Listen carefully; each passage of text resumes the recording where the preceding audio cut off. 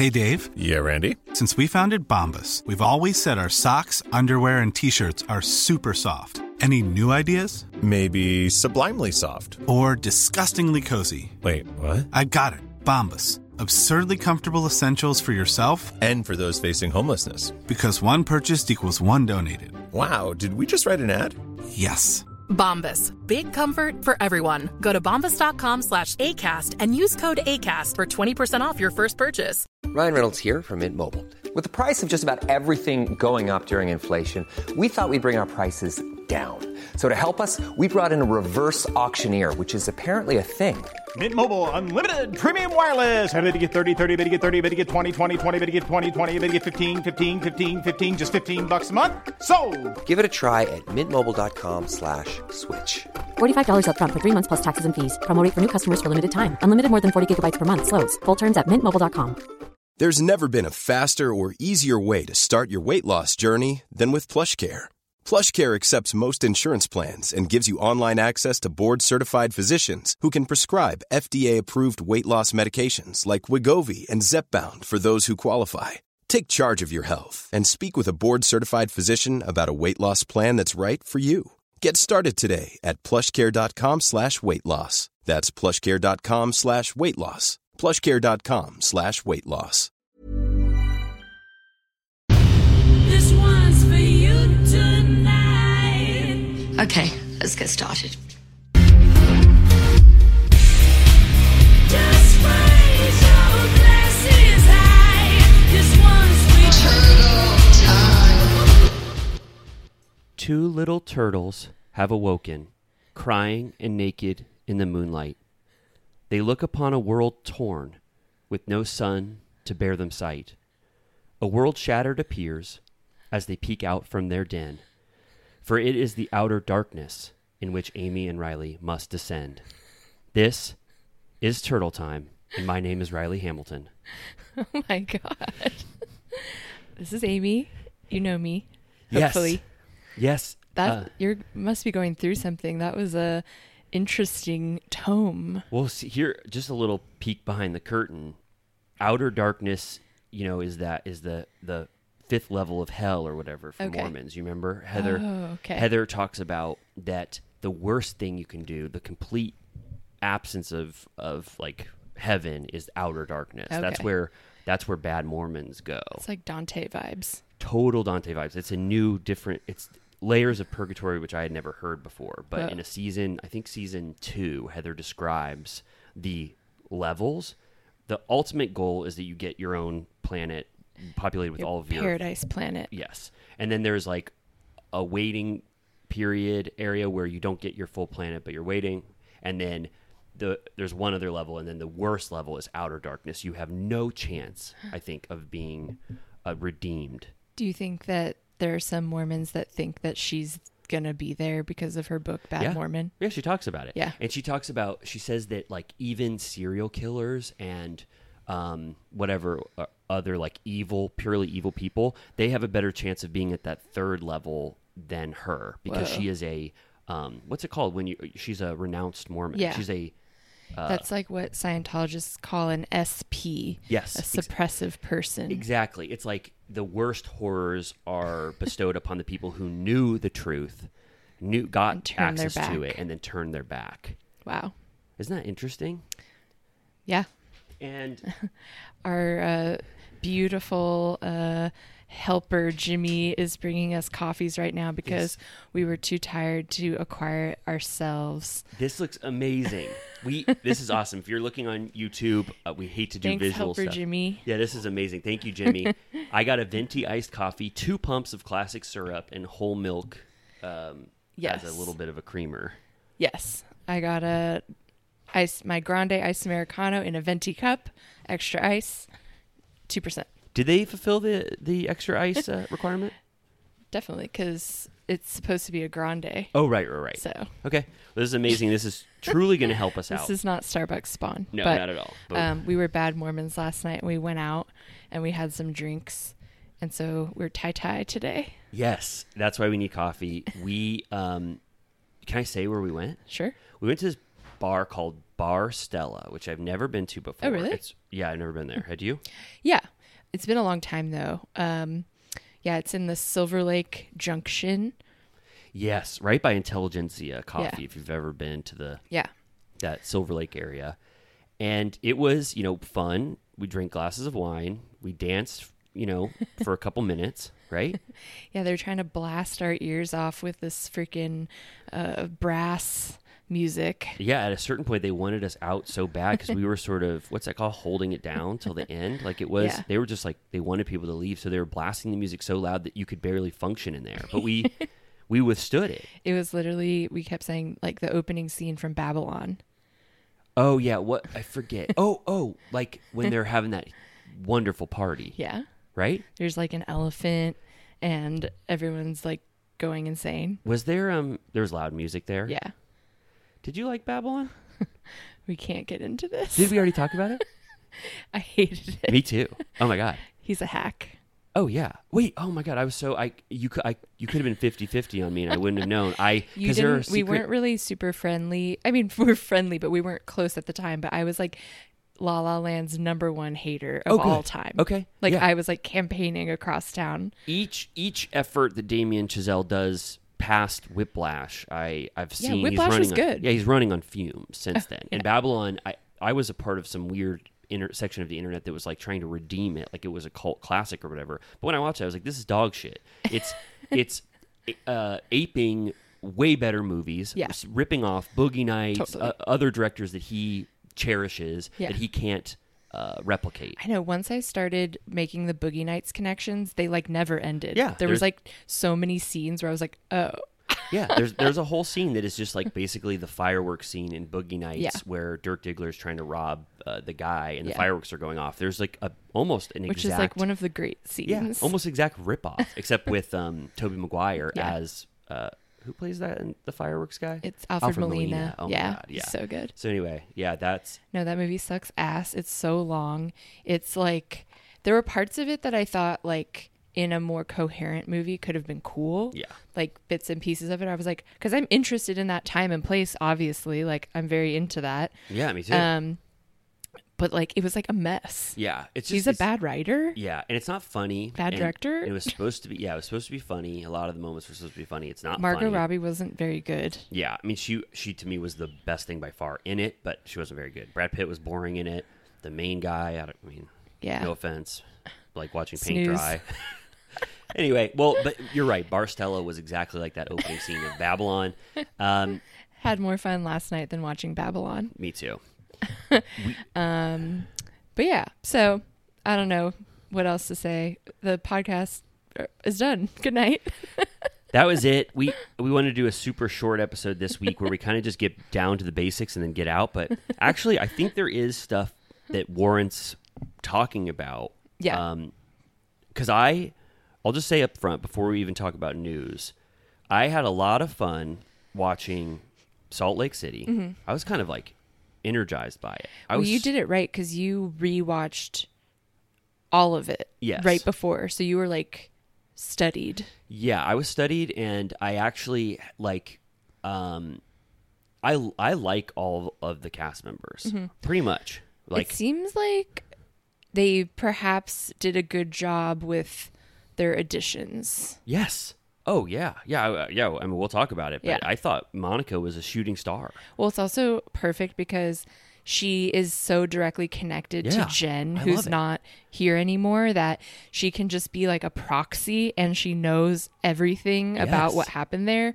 So it's not like some rando. It's like she can help fill in the gaps of this person that's now gone, who we have a lot of questions about. Yeah, it was and like- she's totally willing to just like only talk about that. Right. It was perfect. Like Yeah. Jen's replacement is someone that knows all of Jen's secrets Yeah. and potentially called the Secret Service on her.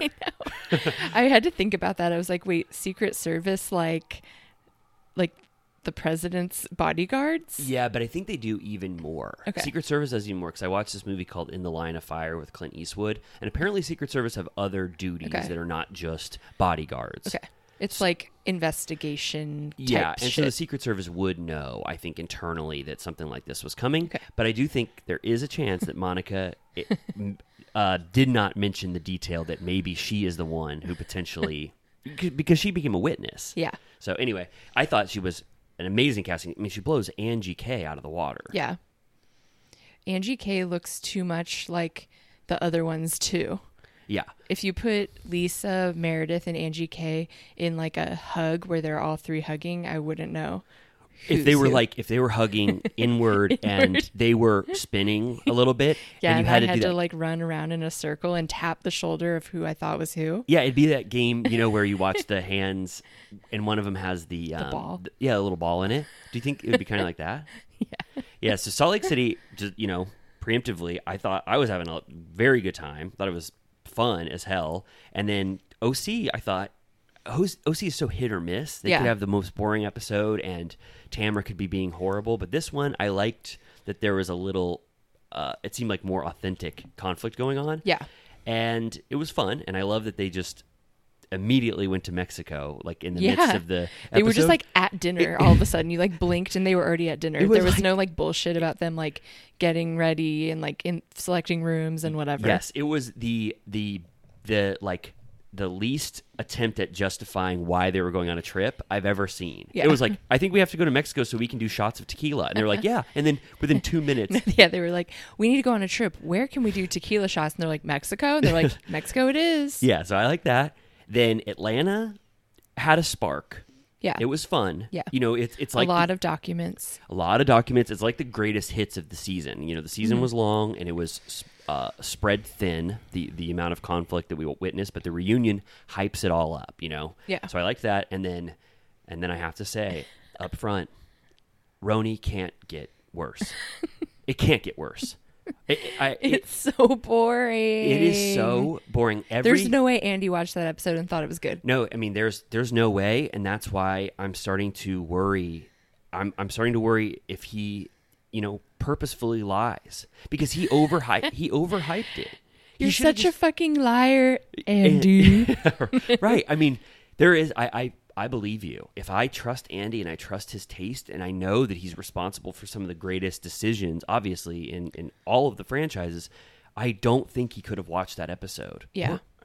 Or anyone could have watched that episode. I mean, we did have people defending what they liked about it, which I have to read all of that. Yeah. Because I know that there are RHONY defenders, but I feel like even more than last week, this one is almost indefensible. Yeah. I watched it on Sunday night when I was just chilling, and then I watched it again last night to take notes, and I was like, why am I watching this again? Like, there's no there. Do you think if we weren't like talking about it together and recording a podcast about it, do you think personally you would have grinned and bared it, or do you think you would have given up? I probably would still watch it, but like super passively. Yeah. Like, I pretty much always still watch. Yeah. It's just like the degree of how much I'm on my phone. Yeah. And like doing other shit, Yeah, I think it's true. I think, my level of passivity while watching it would have changed. I think I still would have watched it. It is interesting to watch in terms of, like, for me to see how bad a franchise can go. It's like deprived of oxygen. It's yeah. Like... I mean, they're not doing anything. Yeah, they're not. You can counter this, and you might, but like I have not seen them have a genuine moment of fun as a group where they were all just doing something out together and having fun as a group. Like once. They're truly grasping at straws. It's sad. Yeah, it's sad and wild, and you have to think. And also the ratings. They had a little bit of an uptick. Okay. Like they were in the 500,000, which is like not horrible, but it's not great for RHONY. Yeah. RHONY never got that low. Legacy RHONY. Mm-hmm. They just had a big bump down again, like 460,000 or 450,000. So it's not going up as the season goes. Yeah. Another little dip. And I mean, I think we've talked about it every week, but at a certain point, is he going to dig in his heels, Andy, and say, I just got to give these cast members more time? Or is he going to just admit a mistake? It's so hard to admit a mistake. Yeah. I wonder, it's so interesting. I'm very curious about how they think about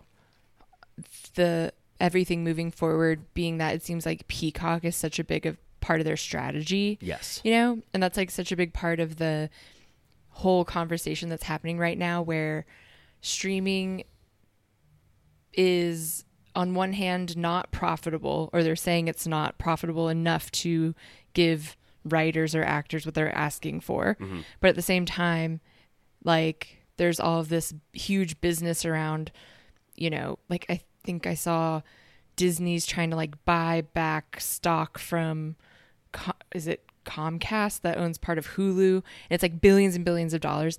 Anyways, I'm just saying, like, do they more care about having content for Peacock more than like linear viewers? Like, do you think it's like taking their eye off the prize, where the low viewership won't bother them as much as it did when that was the only game in town? You know what I mean? Well, I think isn't this what Netflix is sort of going through, where it's like they did want to just be a content hub where it doesn't matter, like, as long as you go there and you just have so many options, but then now they're starting to see that they do need to justify having a lot of viewers. Like, yeah, I don't know, like, exactly if it's just content no matter what is good. Yeah.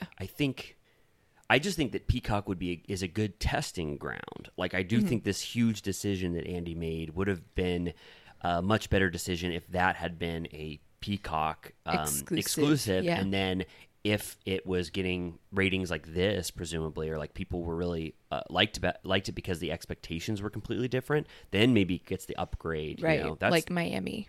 Yeah, like Miami.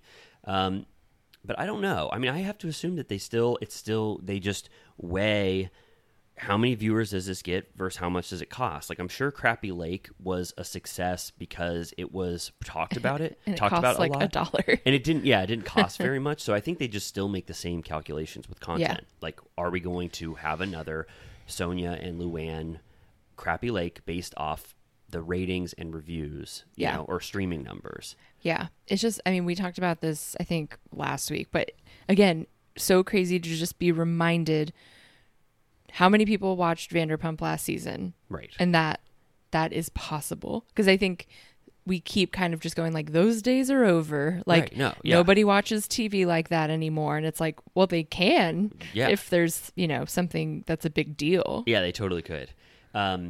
Salt Lake City is definitely trying to have some, like, moment that, like, I don't know, breaks the fourth wall or whatever. Did you watch the trailer for the full season? Yes. I feel like Salt Lake City every season has to have, like, one, like, huge scandal to, like, that equates to the Jen Shaw thing. Yeah. And, like, they never quite get there. Yeah. Like the Heather black eye. Nothing can compare to the van, or like the feds literally interrupting filming. Yeah. But yeah, like, so at the beginning, whatever, we'll get into it, but yeah, I wonder what that whole thing's going to be that Heather's like losing her mind about. Right. It's like, what could it possibly be? Yeah, I have no clue. Quickly, we were going to go over some news items. First, have you, about Carl and Lindsay, how are you feeling? There's not really much new news, except it's really not looking good for Carl, in my POV. Okay. Yeah. Okay. Yeah. Let's talk about it for a little bit. So all I know is that, you know, I try not to let anonymous posts influence my view, because, like, this is the time where fake news gets to reap upon the world. There was so much fake news after Scandival. Fake news. Yeah, exactly right. Exactly. I just think that I'm skeptical of a lot of stuff comes out because anybody can profit off news right now without really justifying it. And I don't know how it is.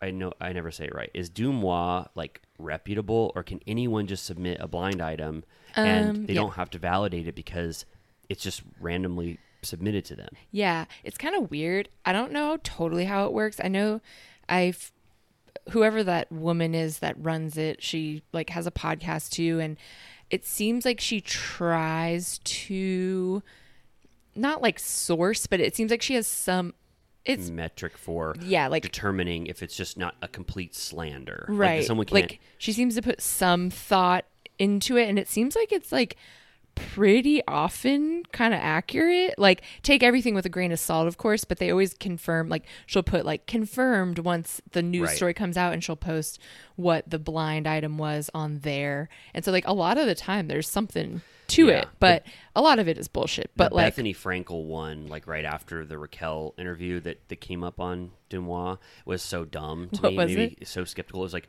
this toxic boss who was on a New York franchise for a really long time is talking about toxic work environments when she's actually the biggest perpetuator of a toxic environment. It just was so clearly someone just trying to get back at Bethany because she had Raquel on her podcast. Yeah. And so they were just like using that outlet to add, you know, like a rumor into the world. Yeah.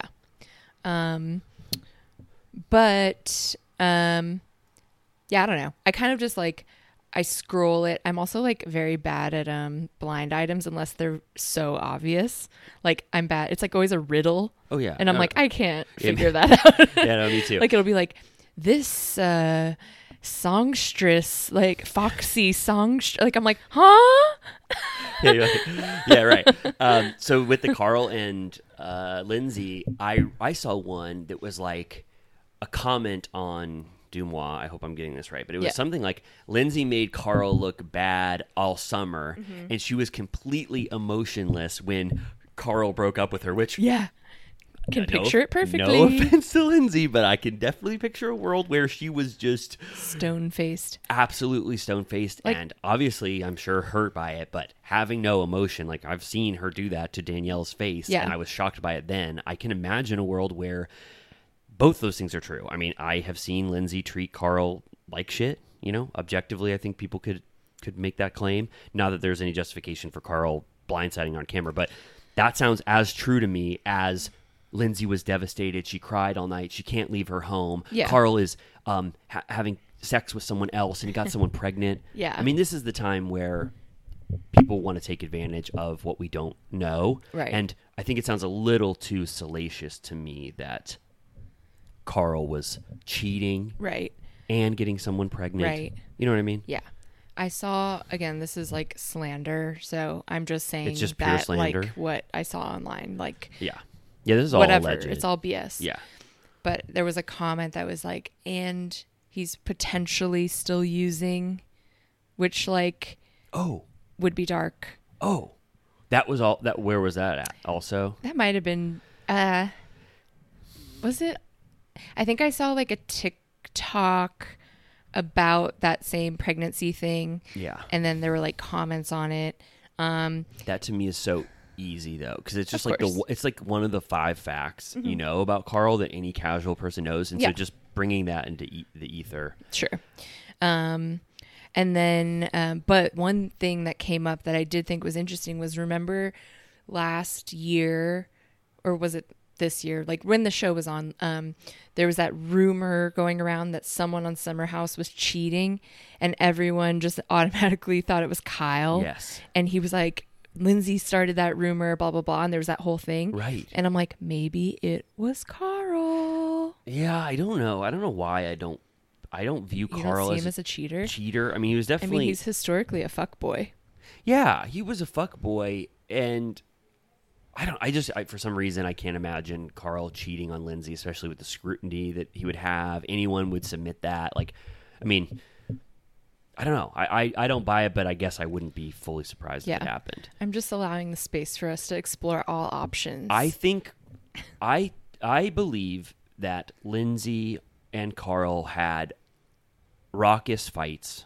Yeah. While they were planning their wedding, and what seemed like pre-wedding jitters or the fights you have because you're just stressed out might have taken Carl to a place where he couldn't do it anymore. Like they could have just been too wild for him at this stage in his life, and so I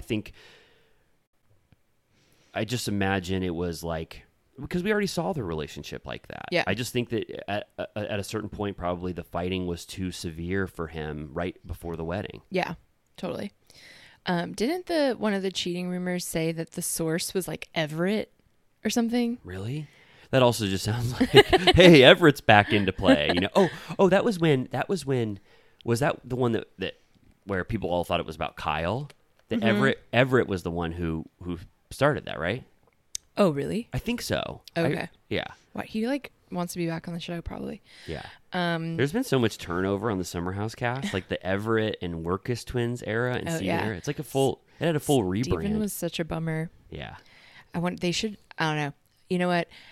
Again, slander, but some of the comments on that cheating post were like, well, a man can't get pregnant. And the person replied, and they were like, are you saying that Carl cheated with a man? And they were like, that's exactly what I'm saying. And they were like, I have a good source. Really? Yeah. Wow. Which is a fun thing to imagine. I wonder what Steven would have to say about that, because he seemed to always be implying that Carl was down. Did he? Yeah. I mean, I remember Carl was like, yeah, I've had my dick sucked by a guy. Like, who cares? Which I'm like, cool.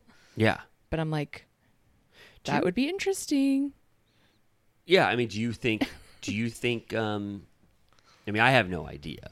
I always felt like when Carl said that story, he was like, it happened, and it, you know, like he said it was the best, you know, blowjob of his life. But I didn't take that as, I don't know, he was admitting bisexuality. Sure. Yeah. I just have it in my toolbox of evidence. Yeah. Where if it were to go in that direction, could be fun for us all. That, when Carl was describing that scene, it was like, what, do you remember like the details of it? It was like he was doing a play, and he was in a playhouse in North Hollywood, and they had just got done like performing on stage, and then they went into a back room, and he had like a threesome with two women, and then the director came in. Oh my God. Do you remember that? You need to rewatch that. The details of it? Yeah, because it was like, because Steven is, you know, he's the one who fully just told that to everyone, like this story that Carl told him. Yeah.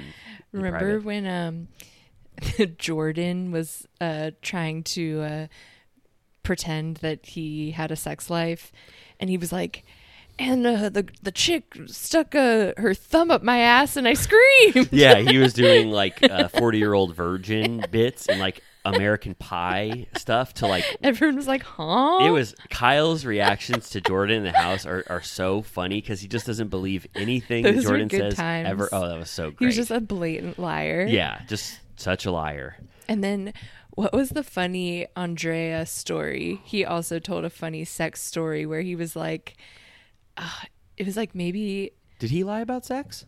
He didn't lie, but he told a funny story about something that had happened. I'm trying to remember. I think they were all going around and telling funny stories. I miss Summer House. I'm ready for it to come back. Me too. I think I'm so excited that I can't believe how close we are to Southern Charm coming back. Oh my God. It's like, feels like this, you know, huge thing that I didn't have to wait for it. You know, I just had my whole Southern Charm journey just the last month, and now I'm just like right back into it. We have too many housewives on right now. I'm like, let's trade out for some different franchises. Yes, I agree.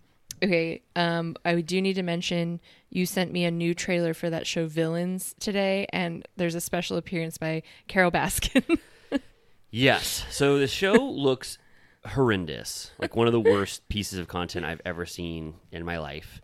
And, you know, I said a couple weeks ago that I think that when Bravo talent goes into a different reality world, it sort of like cheapens their brand. Yeah. Because other networks don't know how to portray them with the beautiful Bravo sheen that we see.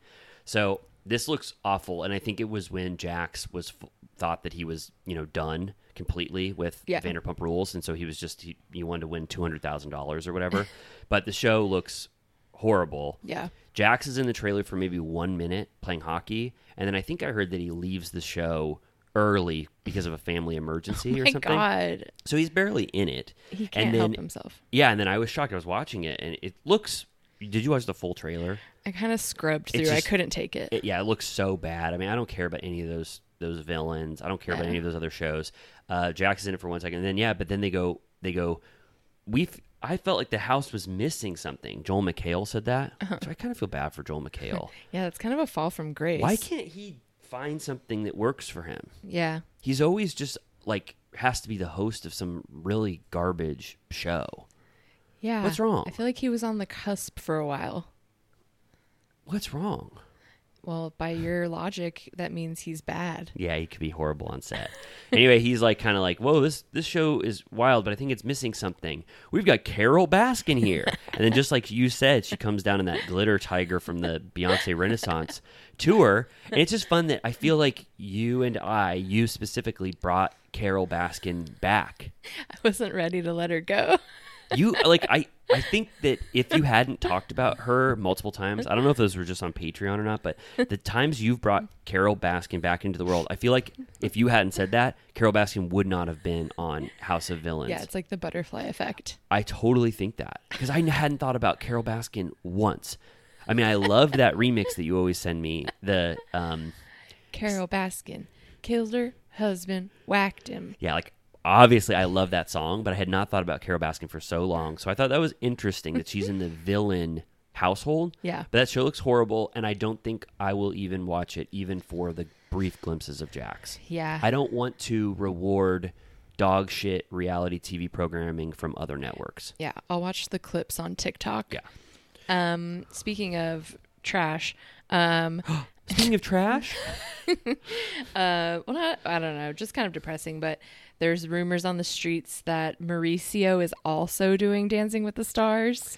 But, okay, I have a question, because I don't follow Dancing with the Stars, and I consider it garbage also, and I know people love it, and I'm sorry, but I feel like that's garbage. Why are some cast members shrouded in mystery, but Ariana has been touted on the casts for a year? Right. Or 6 months. Why do they celebrate and honor and shed light on her? Do they just want the publicity of that and then they keep all the other ones? Yeah, I don't know, because usually at some point they announce all of them, which I don't think has happened yet. I think we would have heard about that. What will the world do when they unveil the like burlap sack off of Mauricio's head and say Mauricio is a part of Dancing with the Stars? What do they expect? It's weird. I don't know. Maybe he's like deciding if he wants to do it or something. Like maybe he's like doing some lessons. You sent me good evidence. It shows him, and he's covered completely by an umbrella because they're walking to set, and they're.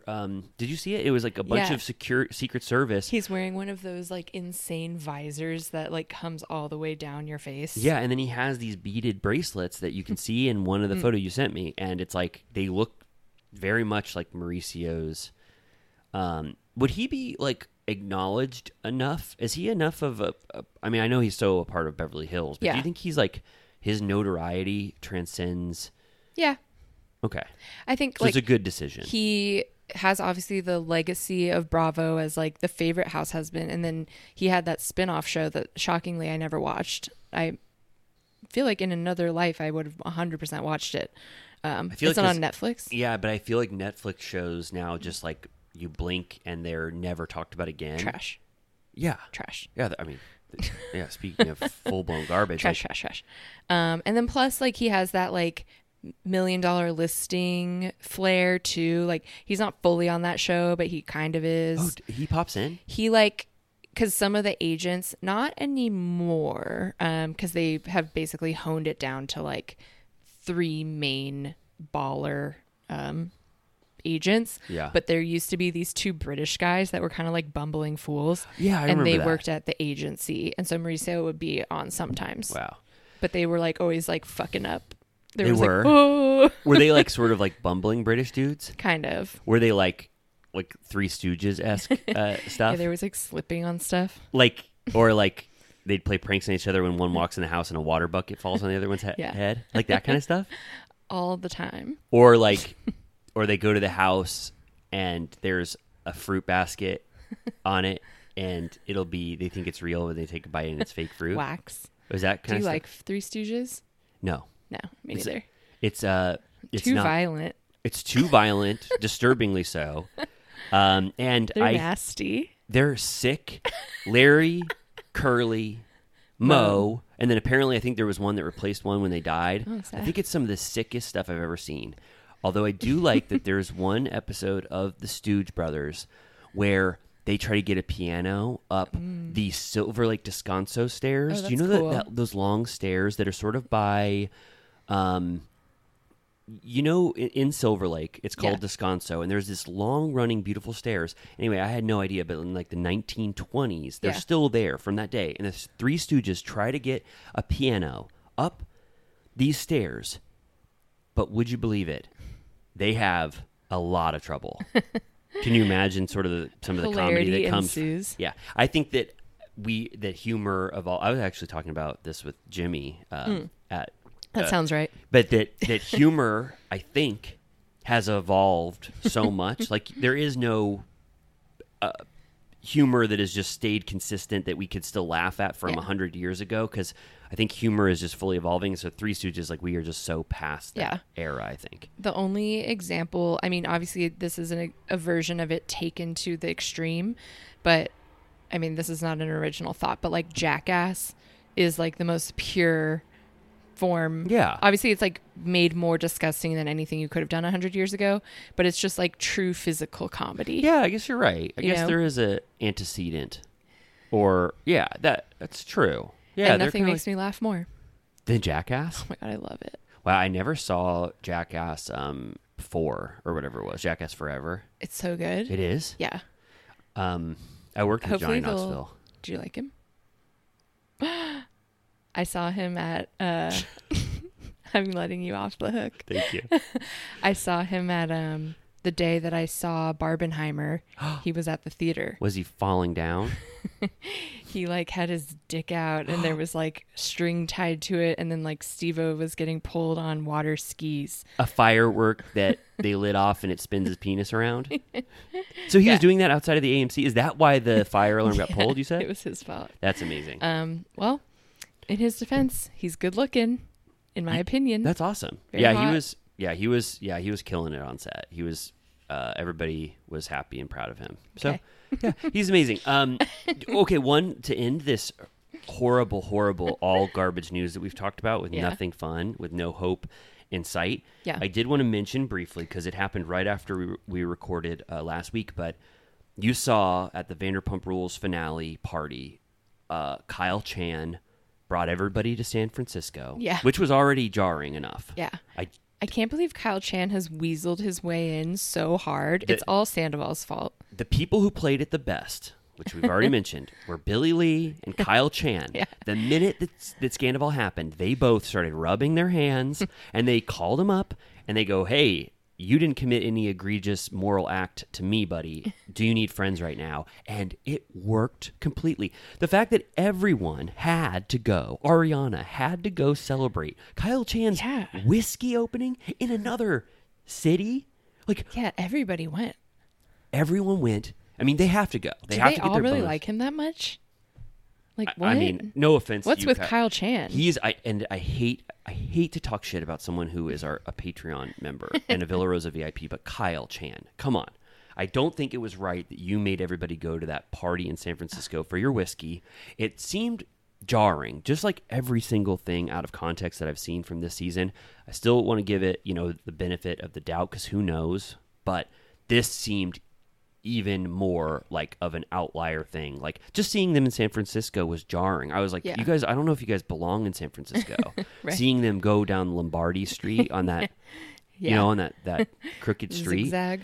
And then seeing them in Alcatraz and then anyway, so it seemed like with Rachel Leviss, her not being a part of this season, I think that they're gonna have trouble with the resolution, because I don't think Ariana, as much as the producers want, will ever talk to Sandoval again. I think she's going to stand firm in that. Yeah. So then it was kind of like, it felt like, well, this party needs something. This guy is going to go absolutely nuts on the cast. And like, do you think he was a paid actor? Well, so one of the people who were there, I don't think so, because I would never cast aspersions on production like that they would fake something and provide a plant to create drama, because it's not going to make any sense. That's not going to be a good finale if just a random fan starts creating chaos. It's going to be horrible. So I don't think they would do that. But someone who went to the actual event said it seemed very fake. Like that it seemed like things weren't going production's way. Wasn't it that walking pad girl? Yes. There's this TikTok influencer that walks on a walking pad all day. in San Francisco. That's so cool. And she was at the party. Yeah. She drinks Diet Coke on her walking pad. That's awesome. I mean, it's a good excuse to just be exercising while also talking. Totally. I'd love to have one. Huh? I would love to have one. I have a walking pad. You do? Yeah. Megan bought one. Okay. It's awesome. Link me in the TikTok shop. Oh, I totally will. Should we put stuff on TikTok shop? Yeah. Seems to be the new thing. Let's put everything that you and I love in real life. Starbucks. Our empty cups. Empty cups. What else would we sell? We don't talk Our about... used merch that we wear. Oh, that would be really nice. Like a lightly worn Grigio girl hat. With our stench on it. I would like that. Pay even more. People would pay even more. TikTok shop could be more like things that we talk about, right? It doesn't just have to be things that we like generate. That, like scrubber. I always see people trying to sell this like cleaning scrubber, like an electric brush that you clean the shower with. And for some reason, everyone on TikTok is trying to sell for commission this brush. Maybe it's yielding like insane commission. It must be. Maybe we should get into our scammer era. I'm ready. I mean, we have to generate profit somehow. I went to Urban Outfitters last weekend to buy a disposable camera before Beyonce, because I wanted like one of the fun, cool ones. And do you know what they sell at Urban Outfitters? Records. What else? Scrub mommies. They sell scrub mommies? Wait, what differentiates scrub mommy from scrub daddy? I think she's a little softer. Think Why? about that. She's softer, huh? Why? She's a lady. Okay. So scrub daddy is really bristly. Rough. But they still give that... Do they still have beautiful smiles? Yeah. You put your finger in their eyeballs and your thumb in their mouth. Have I told you that I use scrub daddy? You like it? That abrasive texture really works for a lot of things. I use it for countertops and not on dishes. I use these beautiful Trader Joe's sponges that that when you put water on them, they fully grow. Oh, that's They're cool. soft. They're kind of like scrub mommy texture. But Do I they use come in a 4-pack? They come in like a 6-pack. Okay. I think I've seen those. And I'm starting to be a little more frivolous with when I start to throw away sponges. That's good. Because some people, I don't want to talk shit about people that I know, but some people will keep a sponge for a month, and you don't have to, right? The germs. Yeah. Well, have you heard of Eva Mendez's sponges? No, what's going on with them? You know the actress Eva Mendes, who's Of course. married to Ryan Gosling. Yeah. She has a line of sponges that she's hawking online that when you should throw it away, the print on the back starts fading so that you know when to throw it away. Oh, I like that. Which I'm like, what happened to her career? Why does she Well- have to sell sponges now? Well, yeah, what do you think's going on? I don't know. She was good in The Other Guys when she played Oh, yeah. Will Ferrell's wife. Okay. And then, They're showing Bad Lieutenant at the New Bev this week, and I've never seen it, and she's in that. oh, it's kind of good. Yeah. I think so. Some people Is really that hate it. Werner? It's Werner.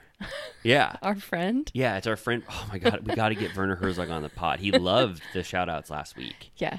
But well, just to wrap up the person throwing stuff at Tom Sandoval, he threw 3 different things. He threw a centerpiece from the table. Kyle Chan, you can see, like he was like not the centerpiece.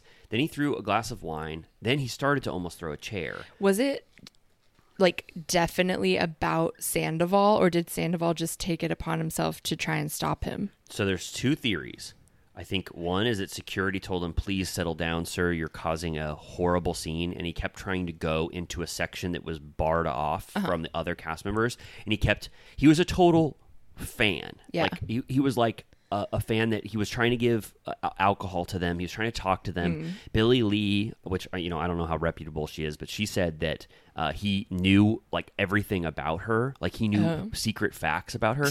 So he was like Not secret facts. Not the secret facts. Where she went to elementary school, who her first teacher was, what city she was born in. Yeah, basically she said every bank security question he knew the answer to. So he was frightening to the cast, and I don't know if he might have been like thought that it was his place to like start to throw stuff at Sandoval because he thought like this is like the morally right thing to do when you see this man in public, or if he was mad at security, we don't really know. But I don't know how they're going to include this in the edit of the season and make it make sense, because it's going to be very odd if the finale of Vanderpump Rules has to explain that a fan, you know, he wreaked havoc upon a party. Like, it's just right. Like, it it's has not like no it narrative. can build to like if it's violence between the cast, then it can build to outbursts. But if it's just random, it's kind of just a distraction. So I almost think that they might have to remove it from the edit just because it won't make much sense. Yeah, and it breaks the fourth wall. Yeah. Did you see that thing of apparently? Again, I don't know if this is true, but it looked like, I think it might have been on Dumois also, but that the producers tried to set up a scene where Ariana and Sandoval spoke, and she got furious and like literally left, like entirely. I think that, to me, it means that a narrative thread that they wanted to, or whatever, a narrative they wanted to create was that Ariana might eventually have to have a sit down with Tom Sandoval because they don't have Rachel Leviss there to complete that storyline. So I feel like they probably just got too pushy towards the end, even though Ariana has been so explicit about that she'll never talk to him again. And it makes me think that this finale party didn't have the resolution that they wanted.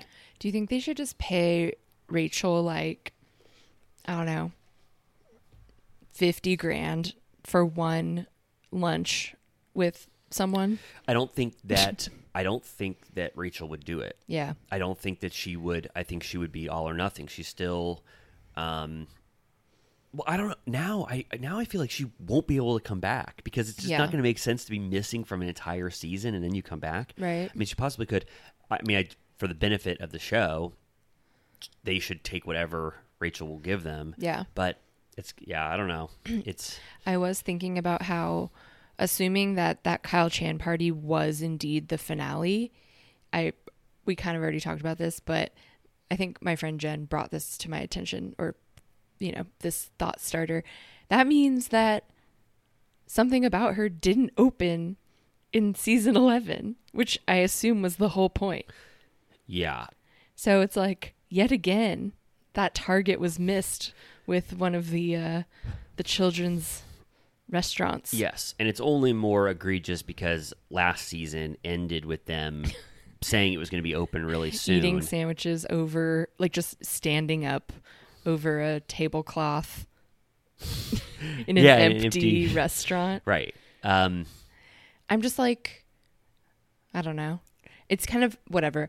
I'm wondering if, because the thing is, there's not that much, it's more vindication against Katie, who talked so much shit about them not being able to open Schwartz and Sandy's, which we all agreed it was like a shit show.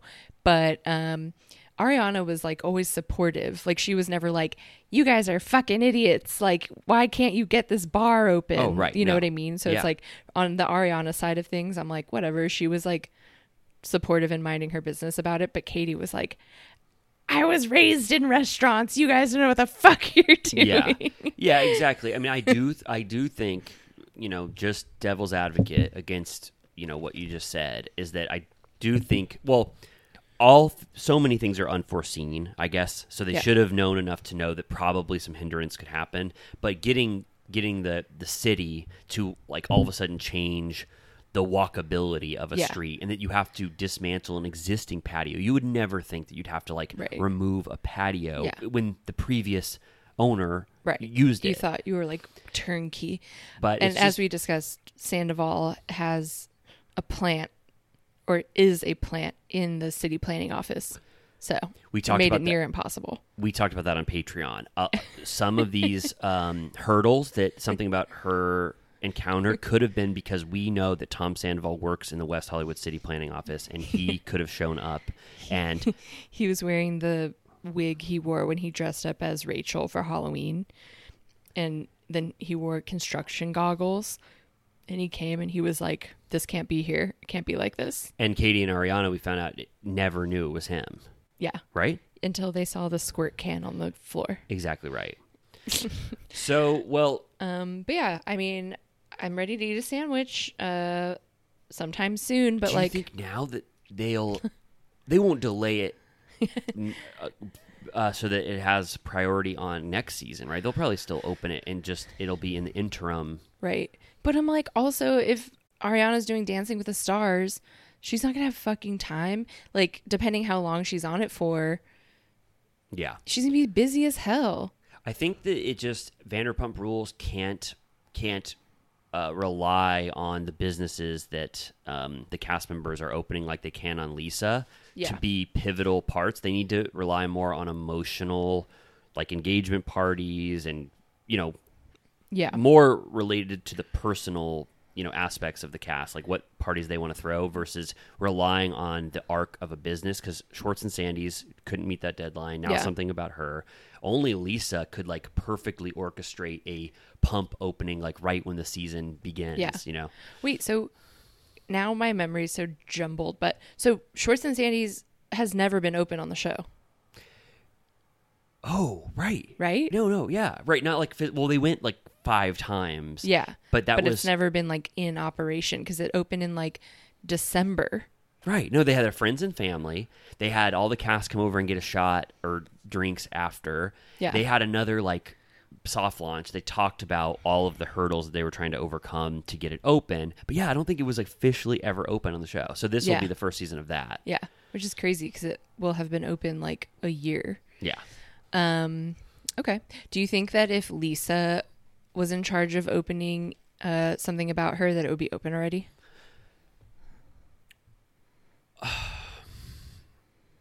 Good question. I bet Lisa would have been more informed on whatever was happening on Robertson. That like these upcoming bureaucratic changes, like maybe Ariana and Katie and Penny, missed some steps there when they were trying to like race to get this open. So I do think Lisa might have been more knowledgeable about the state of that area. Yeah. And so I do think she would have. Yeah, I bet Lisa's so involved in like the Chamber of Commerce and like the mayor's office and all of that, because the all of that West Hollywood infrastructure, like that office, is like right there. Right.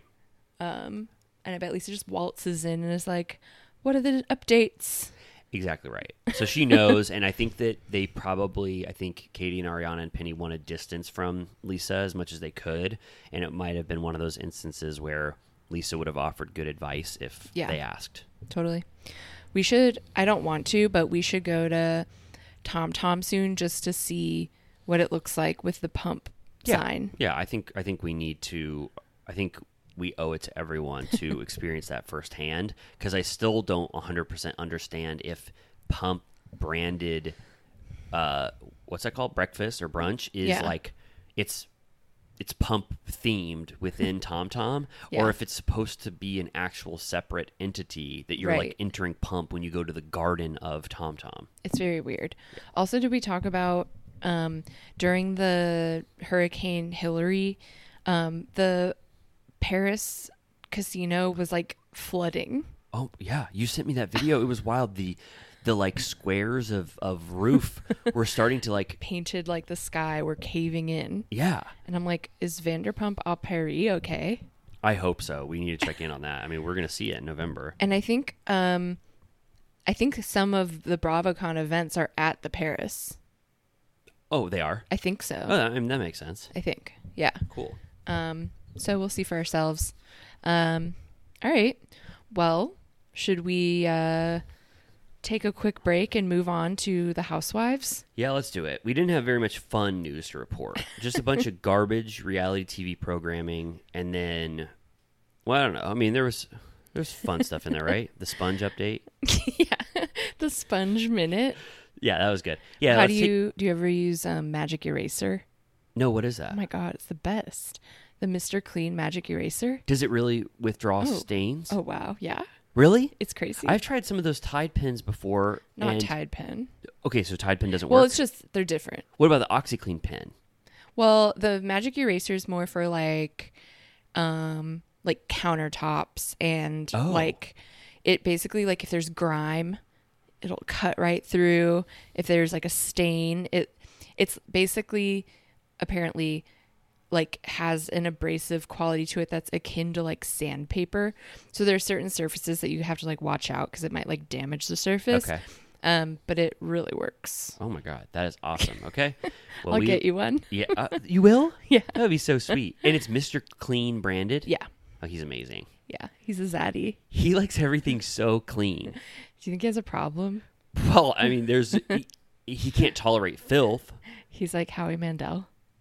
Yeah, but people say that's just fake because Howie Mandel doesn't want to shake anybody's hand. Nah. You think it's real? Yeah. Are you sure? Yeah. Remember, I saw something about he was outed on Howard Stern for his OCD, and it was actually kind of fucked up, but like... it wasn't public knowledge? Yeah. And like it was something like he wouldn't leave the room because he wouldn't touch the door handle or something like that. And then they just like kept talking about it like on air, and he was like, well, guess everyone knows now. Whoa. But now it's kind of his thing. It is? Like he's open about it. That's amazing to hear. There's, his legacy was kind of destroyed with that interview. Yeah. And then he went on Lala's podcast, and I didn't even listen to it because I was I don't want you to benefit at all from this. I don't know. Lala wanted to get some runoff from that Howie Mandel shit, but we live in like a swamp of these podcasts. I know. I'm kind of interested now, and then we can sign off and take a little break, but I'm interested to see how the Vanderpump Rules acts because they've been on since March talking only about Scandival, and sort of like a preemptive season happened basically, like they didn't have downtime really. Yeah. And then they had to go straight into filming. Like I'm kind of interested to see how they act when they're not going to have any spotlight for a while, because it is going to die down. It just naturally has to. Yeah. So I wonder if they're going to just fully all like take a break and just withdraw and relax and then let the spotlight leave them until season 11, or if any of them are going to try to keep the churning fire of Scandival in the interim. Right. Yeah. I can't believe they're like running on fumes at this point. Yeah.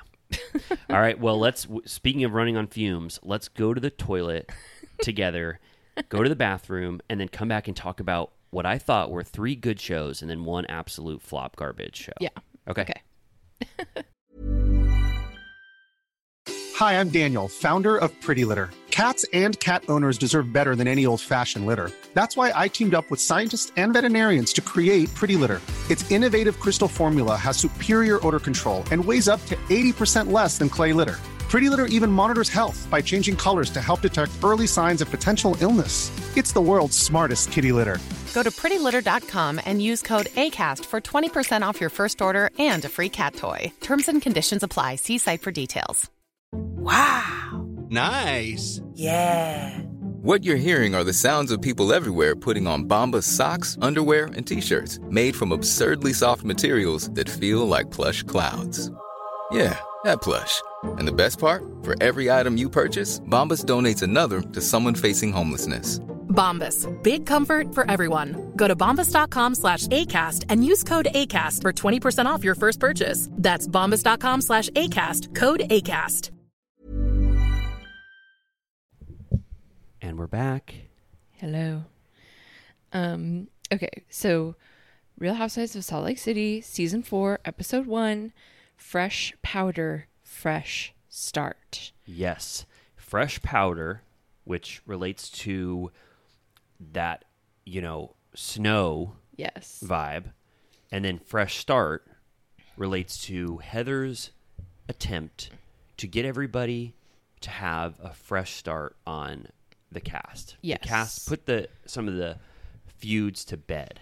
In a post-Jen Shaw world. And I thought that was good. Like, a great party, a great idea for a party, because I do think that because I just watched it all recently, so it's pretty fresh in my mind. Some of these feuds have lasted a little too long, like specifically the Meredith Lisa feud. Like, it does seem like it's time for some of these things to be put to bed and just start completely fresh, in my opinion. I think that was the right call for Heather to make. Yeah. This also opened with a date. It said Bermuda, May 10th, 2023. And Heather's going insane on the phone. The crew is trying to decide whether to go in or not. The producer's like, just go in. And then she kicks them out. She's saying, I don't know what she's saying. She's saying some shit about like, how could we have all been fooled or something like that. Yeah. I don't know. What do you think's going on? In May? Like, in May? Do you think there's a Jen Shaw update, or do you think it's about something totally different? Like her family, maybe? I mean, I guess I would assume Jen Shaw, possibly the Monica revelation. Monica? That's her name, right? Possibly that. I don't know. I have to take Heather now, unfortunately, a little bit with a grain of salt after her black eye incident. Stunt. If I'm recalling correctly, she never admitted to what actually happened, right? No. She admitted that she said that she doesn't remember. Right. That she blacked out and then she woke up with a black eye. But then while watching season 3, she says multiple times she knows exactly what happened and she knows exactly who did it and they need to fess up or whatever. And she strings this piece of drama out for like 4 episodes without revealing it, which is very annoying. Yeah. She treated it like it was like a murder mystery party. Mm-hmm. It was really bad. Mm-hmm. And Whitney had the proper reaction where she was like, just tell us what's going on. All of them were just like, you're making it way worse by not explaining what happened. Like, it's weird. So that unfortunately bumped Heather down in my esteem a little bit. I still love her. But if this is going to be Heather-centric, I'm like skeptical of what it is. I feel like everybody wants the Lisa Barlow rant moment now. Uh-huh. Because that got so much more like, I don't know, that was so like talked about. Right. When you it was can't manufacture a hot mic moment. It wasn't even a hot mic. Oh. I mean, she had her mic on. She knew she was, you know what I mean? She just like ran into a bathroom and started screaming, but she knew she was mic'd. Right. It was just like more of like a meltdown where she said horrible things about Meredith. But anyway, I'm skeptical of what Heather is bringing after the black eye thing. But maybe it's about. She did get a little thirsty, also on Girls Trip. It just felt like she was becoming too aware of the game to be played. Yeah. Whereas I feel like she started out pure. Yeah, a little too much hubris, you think? Yeah. Her bad Mormon energy. Yeah. I liked how this started though with the that Bible verses. Opening. It was very intense. Were those Mormon? I also had that question. Like, because Micah, I was like, cause, you know, I grew up, I was raised religious or whatever, but I don't remember a book of Micah. But maybe, and then there was some stuff in there where it was like, if thou dances with the devil, thou will be deceived. And I was like, I don't think that's in the Bible. Dancing with the devil. So that seemed like it was maybe. What's the Mormon book called? Oh my God. I just learned so much about Mormon stuff from that that Big Bright Sky book, or what's that one? The Andrew Garfield show? Under the Banner of Heaven. Yeah. But I don't remember what it's called. It's the, I should know this. It's not called the Book of Mormon? Oh, maybe it is. The Book of Mormon. Not to be confused with the musical. Right. It's the Book of Mormon. Okay, yeah. So I think those were Book of Mormon quotes because it makes way more sense than just random Bible verses. But I like that. I was like, what a strong opening. Like, yeah, it's weird that I still get, even though I've was a big fan of the musical Book of Mormon originally, and then I read Under the Banner of Heaven, and I'm generally interested in it. I'm still confused. I still don't understand the religion at all. I'm I know that Jesus is involved, but then there's so much other lore that I'm it's two different things combined. I'm I don't know. Yeah, Joseph Smith wanted to make America, the United States of America, a central part of the biblical story of Jesus. So he changed it It's too international. It was too international. He wanted an American sprung religion, homegrown religion that's still related directly to the Bible. But I think it's the second coming of Jesus happened. I'm not sure, but he found it through those seer stones. He read it, the plates. He read it, and I'm not sure. Yeah, I guess I don't know the actual theology of it, and I'm not sure if I mean, I guess Mormons must be pretty well versed in the like. I don't know if they let them know much about the historical aspect of it, and they more focus on like just the specific biblical stuff that they have. But anyway, that was fun, and I wanted to ask you, so I know Heather and Whitney have left the church, right? Fully, like Heather obviously, and Whitney did last season. Yeah, are Lisa and Meredith still a part of the church, and they just don't talk about it? It's kind of confusing. Because I think Lisa is still involved because we find out that her son is going to go on a 2-year mission. I don't think a son would do that if your family was not practicing Mormons for a while. Right. So is Lisa just she's like all about Jesus and stuff. I'm like, is Meredith even actually Mormon? Yeah, I know. I'm thinking I could be totally wrong, and if I'm wrong, strike me dead. But I think that Lisa and Meredith just downplay their Mormonism, but they actually are. But they just like never want to talk about it. Right. Whereas Heather and Whitney are so outspoken. But then remember on RHONY, Aaron invites Brooks Marks for Shabbat. And it like almost like I'm like, are they like also Jewish? Oh yeah. I'm not sure. I'm not sure at all about that. Full disclosure, I've only watched any Salt Lake once. Yeah, no, me too. So it's the franchise I know the least, whereas all the other cities I've probably watched like 5 times. Well, we'll get well versed, together. But I guess I know specifically that Lisa never talks about it. Like she doesn't talk about going to church really very often at all. But then this seemed like she sings that Baby Manger song at one point, doesn't she? She does. Isn't she like sing like a? Oh yeah, with in Heather's like choir. Last season. Yeah. I feel like she comments on being religious, but I guess that could mean something different than being like fully indoctrinated. I don't know. Yeah. Did you notice that there was sort of a lack of Whitney in this premiere episode? It's true. It didn't really show any home life scenes with her. She wasn't even. Sounds like there's gonna be trouble in paradise with her husband. They did. They showed a preview of that. Yeah. I don't think I saw it. Yeah. Did you notice? Did you?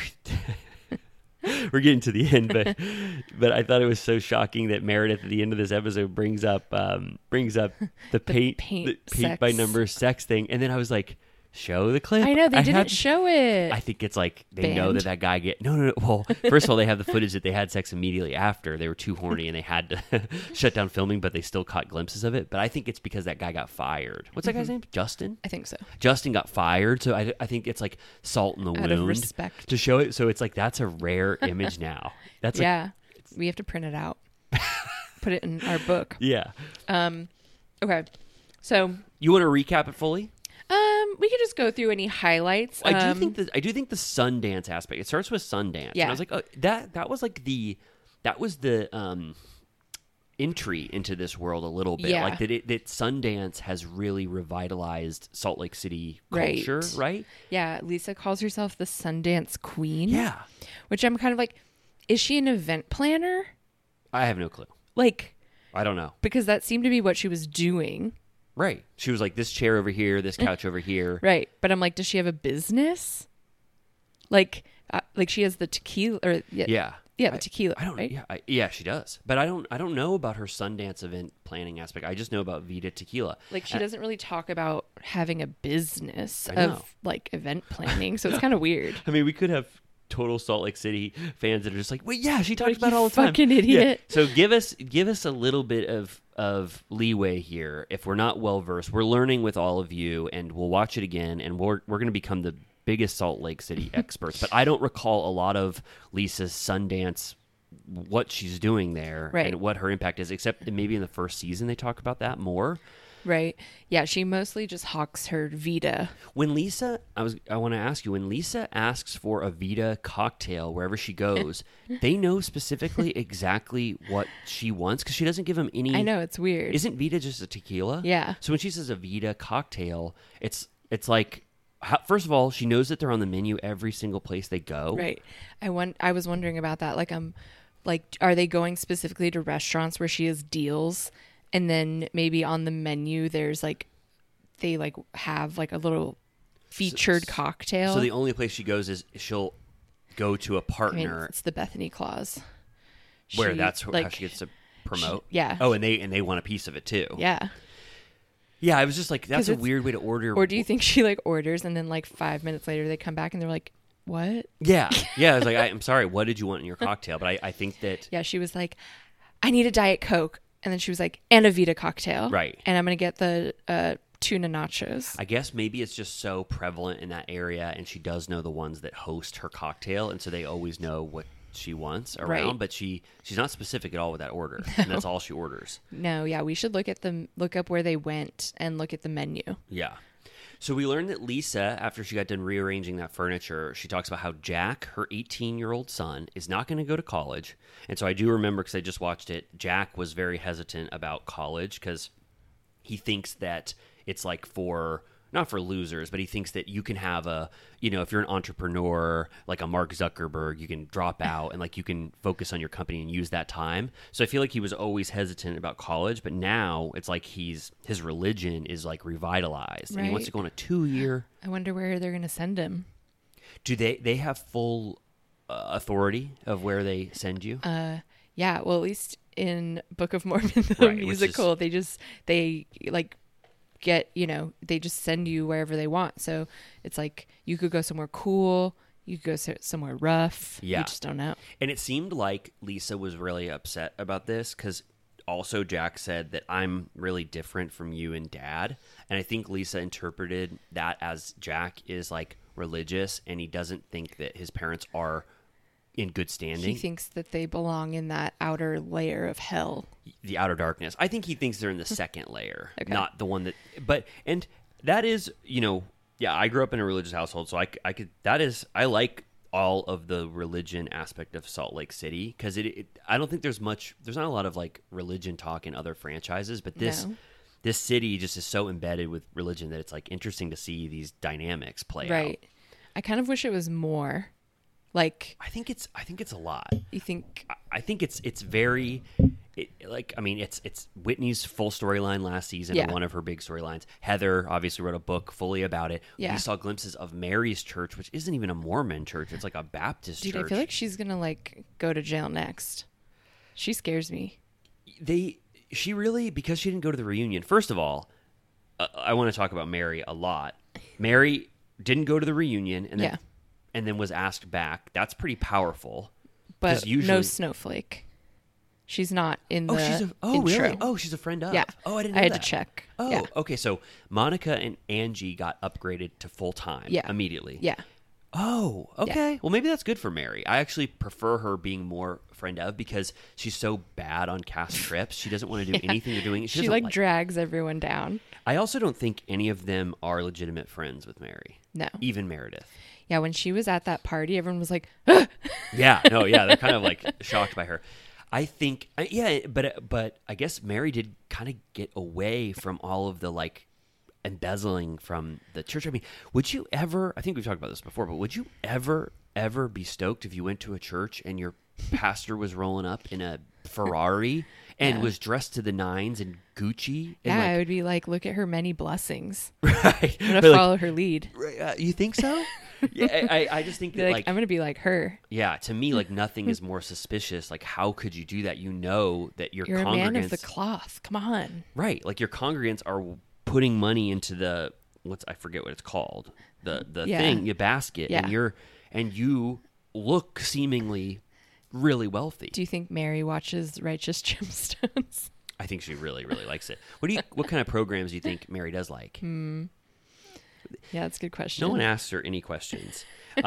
So it's okay. You're right. Okay, so she didn't go to the reunion, and not even for a really good reason. I now that I watched season 2, I was like, I mean, there was kind of scrutiny, but not as horrible as Jen Shaw. Obviously, like she could have. She's truly just like an odd woman. Yeah. Like, I think there are funny, quotables from her and stuff, and I guess it's funny the way that people respond to her and like are scared of her, but she's truly like weird. Yeah. In a way that's like, I fully could imagine that her congregants treat her like a god. Like all those allegations sounded true to me. Yeah. And obviously something is wrong with the amount of money she's receiving from her church if she's able to have a lifestyle like that. Right. It's very strange. Yeah. But yeah, we'll get to her little bit soon. There was a Heather update. She was shoveling snow in her boots. She does an update that her book was a bestseller. She opened a second location of Beauty Lab and Laser.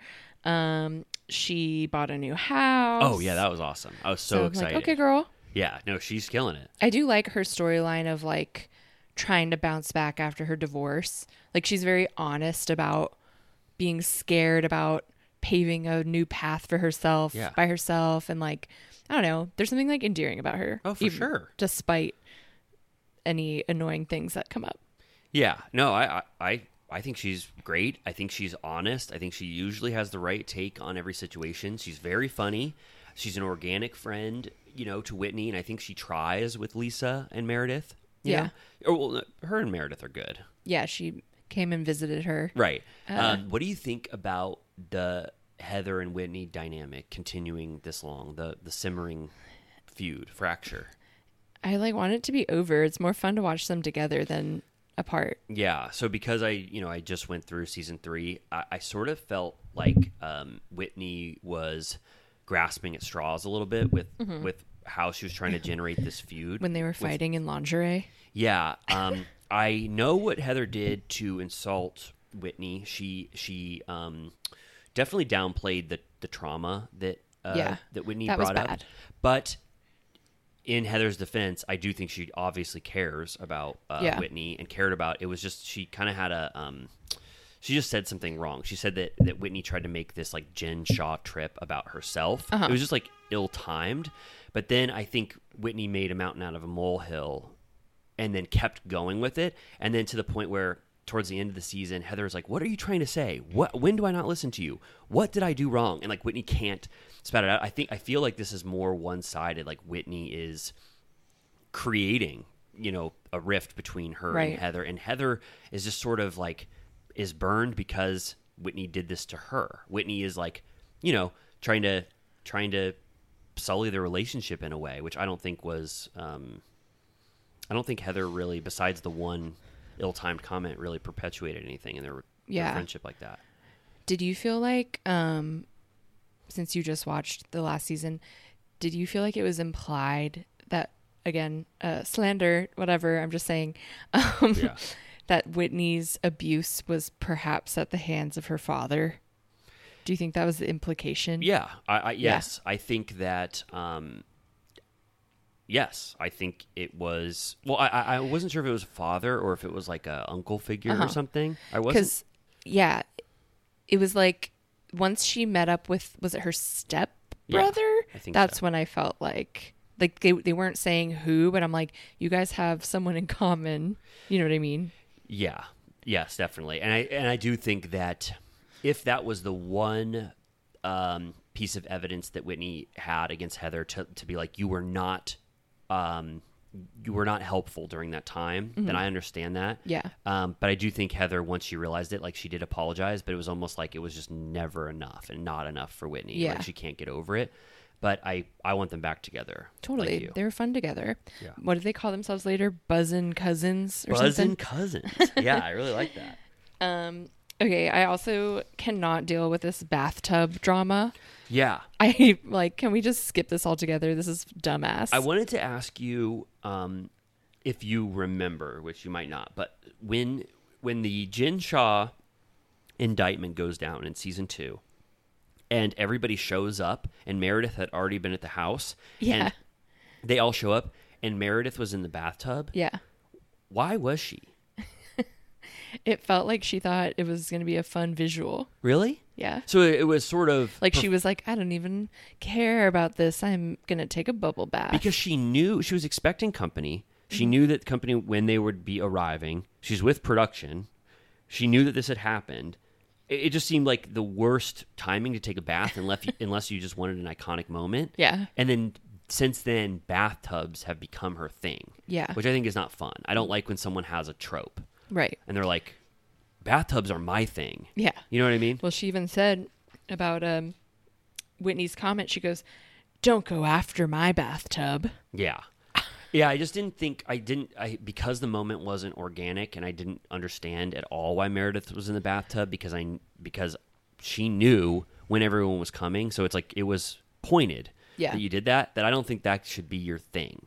Yeah. I think you should do it once and make it iconic and then never talk about it again. Yeah. You know what I mean? Yeah. I liked that Heather was like, "Wait, I literally can't tell if you're kidding or not about being pissed about this." Yeah, I like that they were too. like laughing about it, and then she was like, "Oh, you're like actually mad." Yeah, that was interesting. She has to really gauge if like this is something that Meredith cares about. Do you like Seth? I don't really care. Okay. I don't have a firm opinion. I think he's kind of overly performative on camera. Okay. And really trying to like go for it every time he has Get a scene. in the mix. Yeah. Has he wasn't on yet, this one, the new one, was he? No, not yet. Yeah. So he did good so far. I'll reassess. Then they go to Meredith Marks' store. Mary Cosby comes in. She says that she's basically cut everyone off except Meredith. And here she's like, yeah, like Robert's good. Robert Jr.'s good. Robert Jr. has a girlfriend, but everyone keeps saying it's his wife. And the producer goes, "You don't know?" And she's like, "No." And she's like, "Why don't you ask him?" And she's like, "I haven't had a chance to ask him." They're like, "You guys live in the same house. You don't know if your son got married?" Yes. Isn't he like a teenager? I forget how old he is. But yeah, that's just another like interesting glimpse into Mary's home life. Freak. She also said Robert Sr. has been gone for 6 months in Vegas or whatever. Yeah. Her life is insane. Yeah, and then she wants to get caught up to speed from Meredith or whatever, and she's like, "I'm in dinosaur mode." Like she knows nothing about what's been going on, I guess, over the last year. Yeah. But she did say that it's been great to have a break from these, cast members. Yeah. She said she believes in karma regarding Jen. She's like, "You're gonna get what you deserve," and Meredith reveals she hasn't reached out to Jen. Yeah. I like that she kind of implied that there was no way to get in touch with someone in prison. Yeah. Where I'm like, they're sitting there waiting for you to call them or write to right. them. Like we were able to write Jen Shaw a letter. It was easy as hell. She read it. She loved it. Like yeah, she was like, she's in jail. What do you want me to do? Well, which I'm like, you don't have to reach out, but don't act like you can't reach out. So both Heather and Meredith have a lot of explaining to do in regards to Jen Shaw. They were both ride or die. I mean, they're the people that went to New York with Jen as her friends. And I feel like the whole cast sort of turned a blind eye to what she did, and they said they thought she's innocent, and they hoped she was innocent, but I think all of them deep down knew that she was most likely guilty. Right. But she got a way easier ride from her cast than Erica Jane did. Oh yeah. Like it was funny watching them basically at the same time. Those two things were happening at the same time.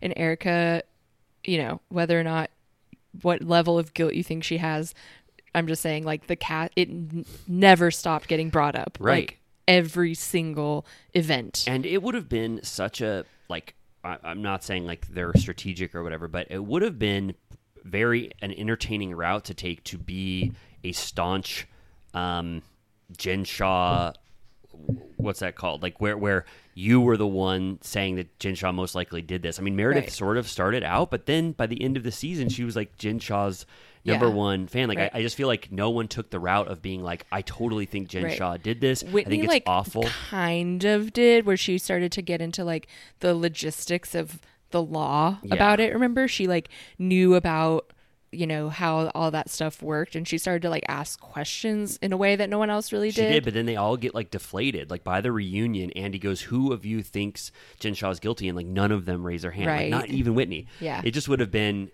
I wish that whoever had legitimate concerns would have been brave enough to be like, I totally think she did it. Yeah. I heard her say really weird stuff one time on the phone. Her relationship with his assistant, like how does she have all their money? Whitney did. She started, but then she didn't want to go all the way with it. Right. And then now Heather and Meredith were like ride or die.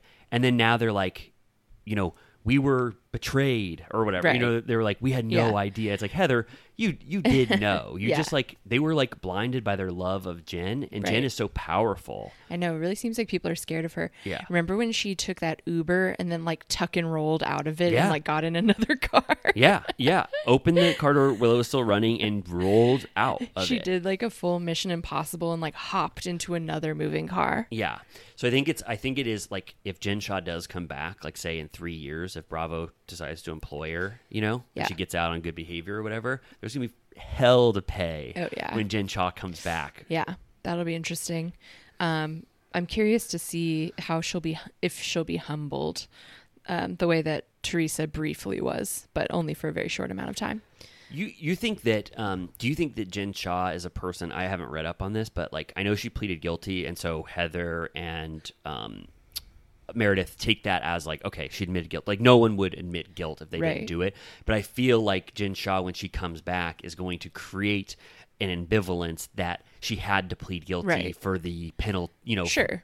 So there is going to be some, what's that called? Like, she's going to come back with a full story about why she pled guilty. Right. And, I'm sure. And she really tried to throw Stuart in the muck with her. She tries to blame him like he's this rat. That, like, and they had one of the most beautiful relationships on the show. Like, they were so sweet to each other, and then she fully burns him. Yeah. I know. That's why this stuff with Monica is exciting, because it sounds like she just blatantly asked Monica to put certain accounts in her own name. Yeah. So that's exciting. Yeah. I just quickly want to say that Mary Cosby didn't like her salad because she said it was spicy. Yep. She said it was spicy, spicy, spicy, and what goes in or whatever goes out the other way. And that's one of those things. It wasn't even arugula; it was spinach. Yeah, I don't know what the hell was going on. And Meredith, that's when Meredith just sort of like smiles politely and is like, "That's Mary. Like, this is this person that I claim as my friend."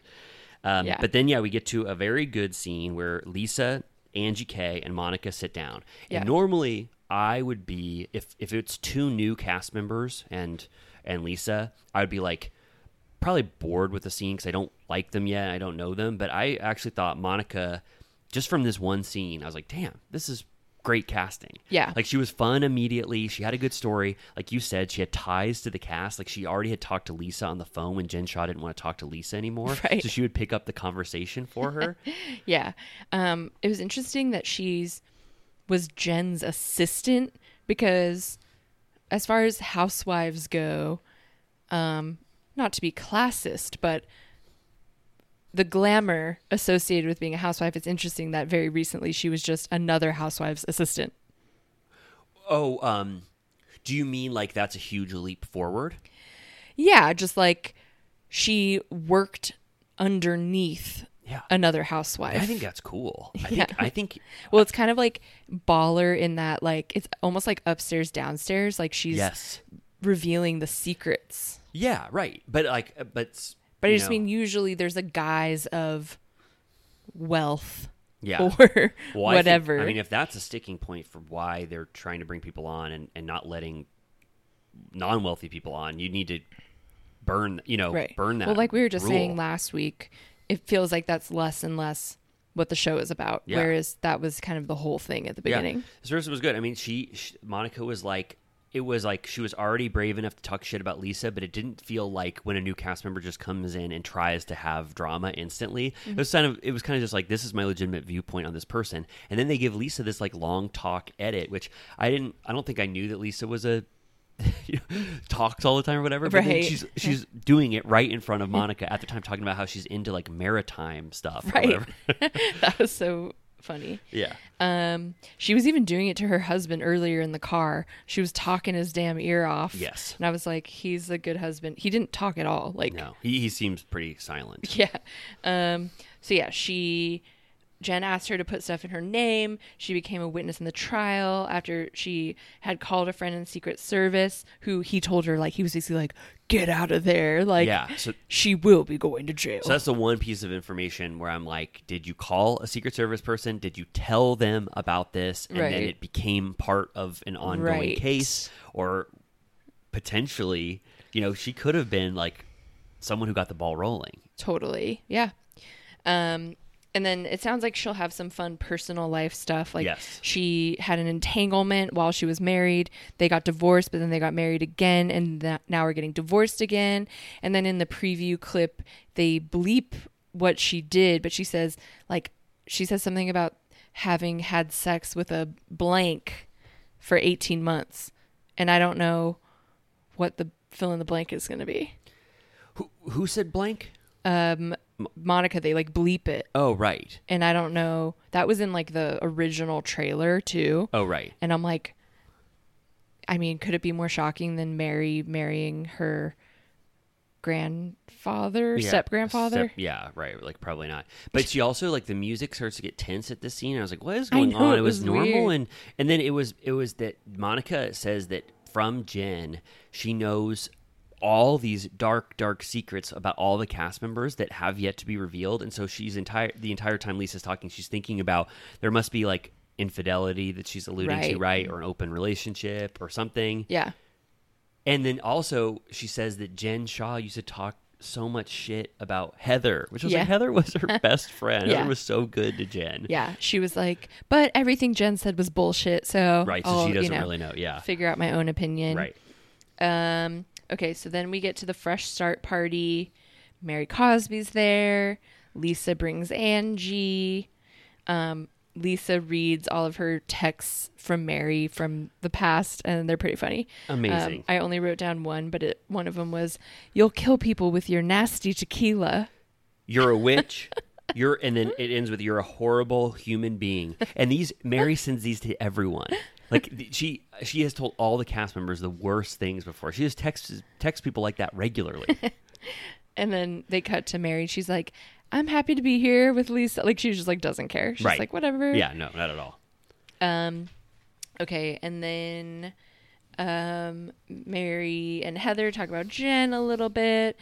Heather says she feels like a weight has been lifted now that she doesn't have to, I don't know, be a henchman for Jen, I guess. Yeah. Which we'll see if she can stand on her own. Sort of, though, throwing that relationship under the bus, in my opinion, because pretending it didn't exist. You should have to reap what you sow a little bit. You were ride or die for Jen. She pled guilty. She did these horrific things, and now you're like, oh no, secretly there was all this, horribleness in our relationship, and I'm so glad it's over. It's like, no, I think you just chose the wrong side, right? And you weren't brave enough to stand up to Jen. You probably were skeptical of her. Yeah, she was like, we weren't that close. Yeah, like it's like not true at all. And then Mary, actually, I think this is when it happens. Yeah, Mary confronts Heather, and she goes, "That must have been a real shock to you when Jen went away because you guys were so close." And she's Heather's like, "You had a real connection." And Heather's like, "Oh no, there was actually some underlying stuff." And Mary goes, "No. I know what you guys were. That must have been really shocking for you." I love that Mary doesn't give a shit. Held her to it. Yeah. Meredith and Lisa talk about reconciling. It seems like maybe that'll be I'm fine. ready. I don't know. I'm ready for that. Meredith has held this grudge for too long. Yeah. I think after watching that rant, I've seen it multiple times now. It just seemed like Lisa flew off the handle in a blackout rage and just said every single horrible thing she could think of about Meredith. And it's like, you apologize, you work on. I mean, Lisa's not doing the best job of like fully apologizing and like really pining for Meredith to like get that relationship back. But I just do think it's like probably time for them to reconcile. Yeah. And then I thought it was funny that no one there had read Heather's book.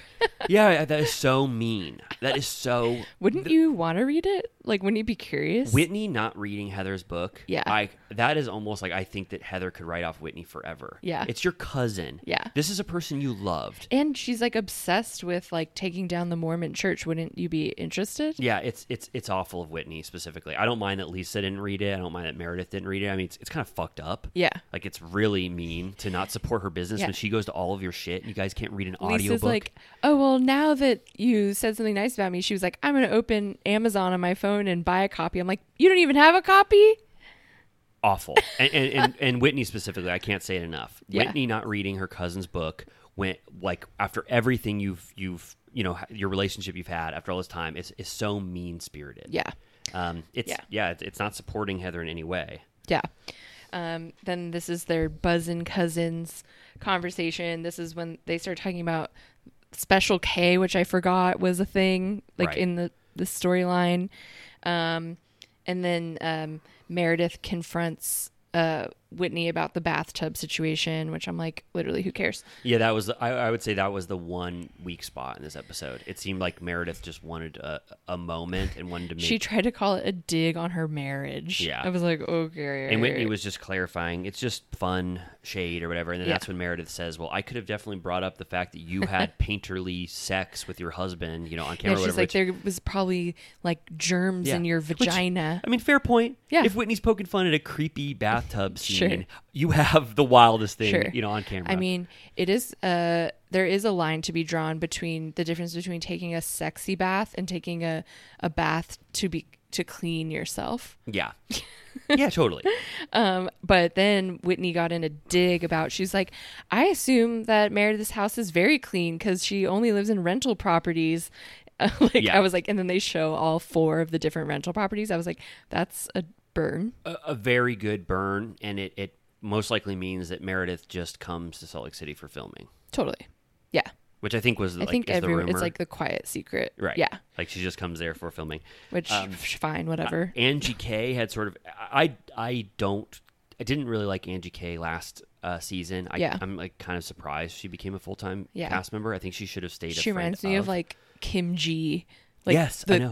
Those people. Yes. It's like a friend of that got promoted, I think, before they should have. Mm-hmm. I think she should have stuck around a little while in the friend of capacity. She has a ass kiss moment with Lisa where she says that she would read Heather's book, but it should be signed by Lisa. Oh, right. I was like, that's awful to say to Heather. Yeah. Heather's like, why are you even here? You're not invited. Right. And then there's just a montage of them throwing snowballs at each other, screaming. I thought that was so fun. I was laughing. Because I already liked the episode, and I thought it was like really great. Like I loved everything about it. It felt so fun to be back with these cast members. It felt like I love the fresh start idea. Like I'm ready to just start from scratch and see what new relationships form. But it was just so funny to have all of their like pent up aggression at each other come through the snowball fight, and the way they edited it with a drone shot. It was like, and I love the music on Salt Lake City. I think it is so fun, and it was just like they really. That could have been such an embarrassing cringe moment on another franchise where they're like doing an activity that is so lame and it sucks. But for some reason, I know that there's a lot of pent up aggression with this cast, and they do sort of, they want to hit each other, from their past. Yeah. And their screams, the way they put the effects on their screams was so fun. Heather said it's fully Lord of the Flies out here, and it does look like it's. Whitney starts to throw as hard as she can, like it's just. Which she says. They definitely haven't even read Lord of the Flies either. Right. Yeah, that was great. How much do you think they paid for those snowballs? The service of those snowballs getting put together? Probably not very much. I don't think it required very, very much. And then did you see when Monica, to complete her trajectory as a great first episode participant, she tackled Angie K to the ground as hard as humanly possible, and they started rolling around in the snow. That was insane. Yeah. They show that in like the preview of the season, Monica says that she was excommunicated. Whoa. Which that'll be interesting. Very interesting. But yeah. I mean, I was like stoked on this. Okay. I think because we're in a little bit of a flop era with the other stuff that we're watching. So I'm like, give me something to talk about. But I do like all of these cast members. Like it's so different from RHONY, where I like don't want to watch 1 minute of any of those other cast members. Like I am interested in what Lisa's doing, Whitney, Heather. Mary is good in small doses, so I think that was a great decision. Yeah, because she hates being around these people. Yeah. But I love when she can just like she says whatever's on her mind. She'll confront people, so she's great. And then Monica is an amazing addition because of what she knows about Jen. So it's like this has a strong chance of being a great season. Yeah, I think strong showing from Monica at the start. So that's hopefully good. And then we still haven't even like gotten like her firm foundation is the Jen Shaw connection, but sounds like there's going to be all kinds of family drama on her end too, and church drama. Yes, and imagine when the cast finds out Monica's, what was going on behind the scenes in Jen's house as her assistant. That'll be fun. Yeah. Good. Do you think there's any way that Jen Shaw could have been like a part of this season? Like I know she's in prison, and I know Bravo probably doesn't want someone who did such an egregious felony, like perpetuated fraud on vulnerable people. But there are ways that Jin Shaw could have like phone calls from prison and stuff. Like, do you think that they thought about that at all? Maybe someone will call her at some point and it'll be on camera. I mean, a visit to see Jin Shaw in prison, is that on the table? I don't think they could show that. On Atlanta, whenever like Phaedra would visit Apollo and stuff, they would have to just wait in the car. You're right. So they could talk about the lead up and then go and then say what they said. Yeah. Have them call somebody and say what was said. But yeah, you're right. Yeah. Okay. Maybe it varies prison to prison, but... Yeah. Okay, good. Well, yeah, Salt Lake City was fun. I'm very excited about this season. Do you want to talk about OC? Sure. Yes. So I know that you enjoyed this episode too. It's called Big News, Bigger Secret. And I was excited at the opening that we got to see an old friend, Dr. Moon. That was fun. Dr. Moon is so fun. Wait, what was the big news and big secret? I don't. I guess just Heather's. Oh yes. Sale. Oh yeah. I had to think about that for a second too. That's it. Yeah. Yeah. So Dr. Moon is having fun. He is pressing on Shannon's stomach. He's pressing on her head. He's saying, "How much anger do you carry around with you?"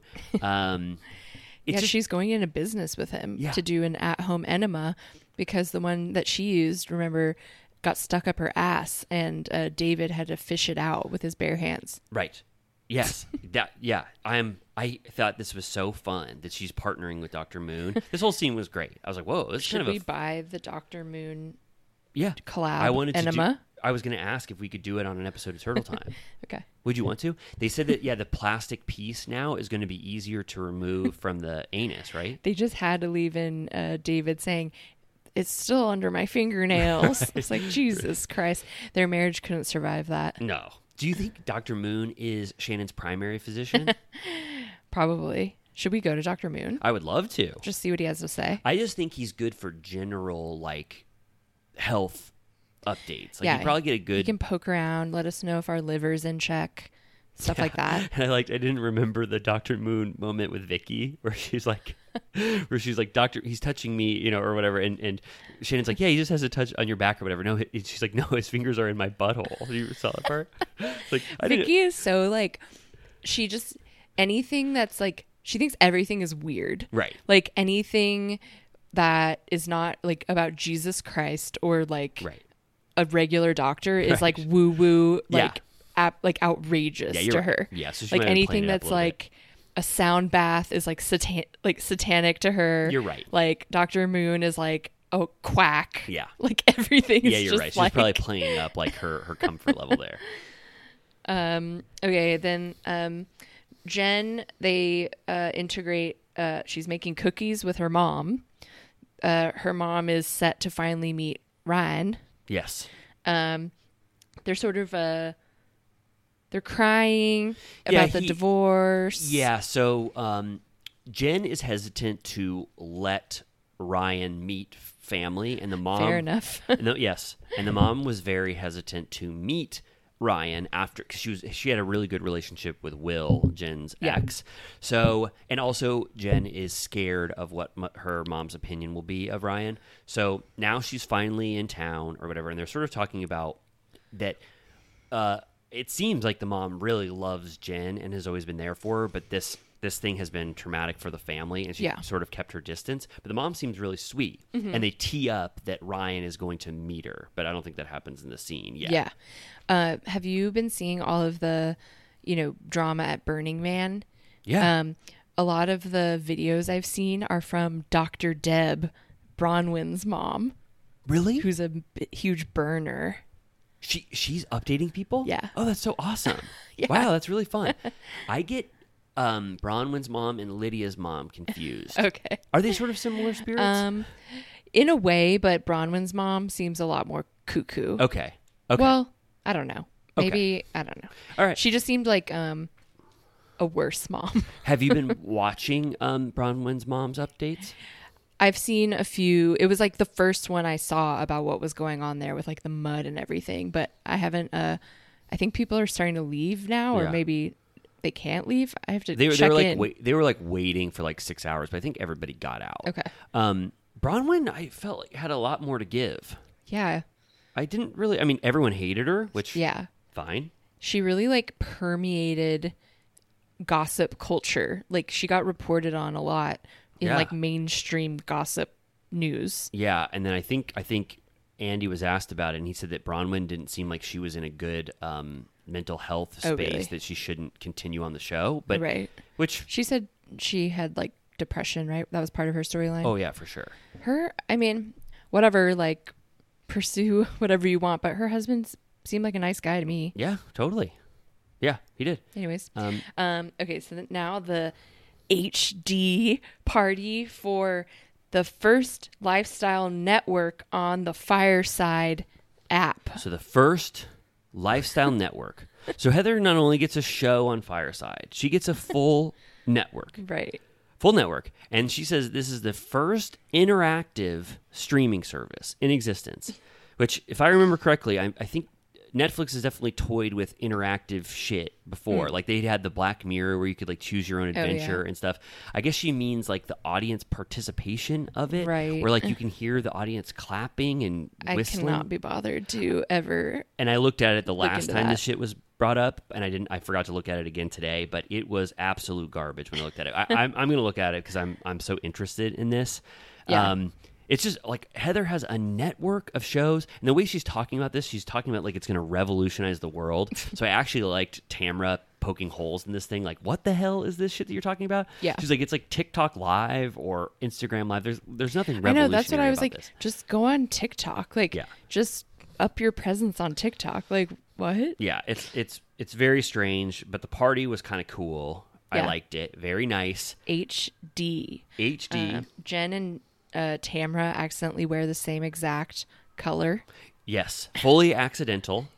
And then, I mean, can we get into the specifics of the party? Because there's not much else, right? It's like, so Emily says that, which another rumor that Heather spread off camera, Emily is now perpetuating another thing that Heather told her, but there's no evidence of this. Just like Heather supposedly talking shit about Shannon and John, which there's no evidence of at all. So another like, more shit on Heather that we haven't seen that I don't know if I fully believe.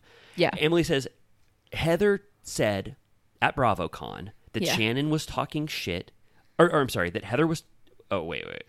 Heather said that Shannon was talking shit about Emily. Right. And that, but then couldn't get into the details because it's locked in the vault. And then they show this random clip from BravoCon that had nothing to do with that. I was really confused. It was just like...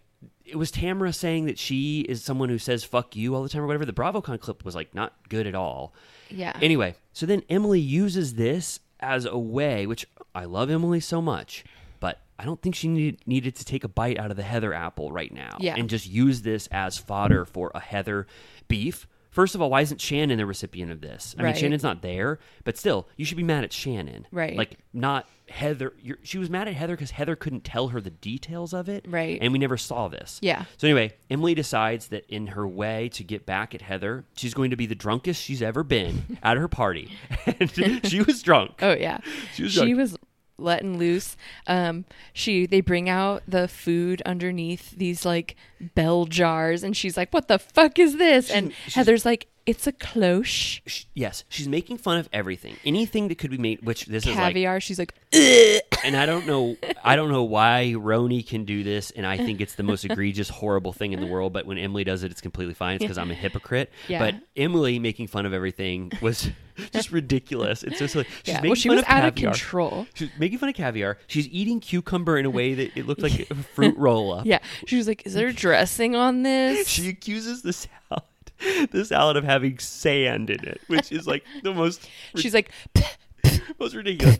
Then it's like nothing is enough for her. She wants Heather to. She wants to start a fight with Heather. Yeah. She wants to start a fight. Heather is doing very good about not engaging. Yeah. Then Emily takes it a step too far, even more far. She goes.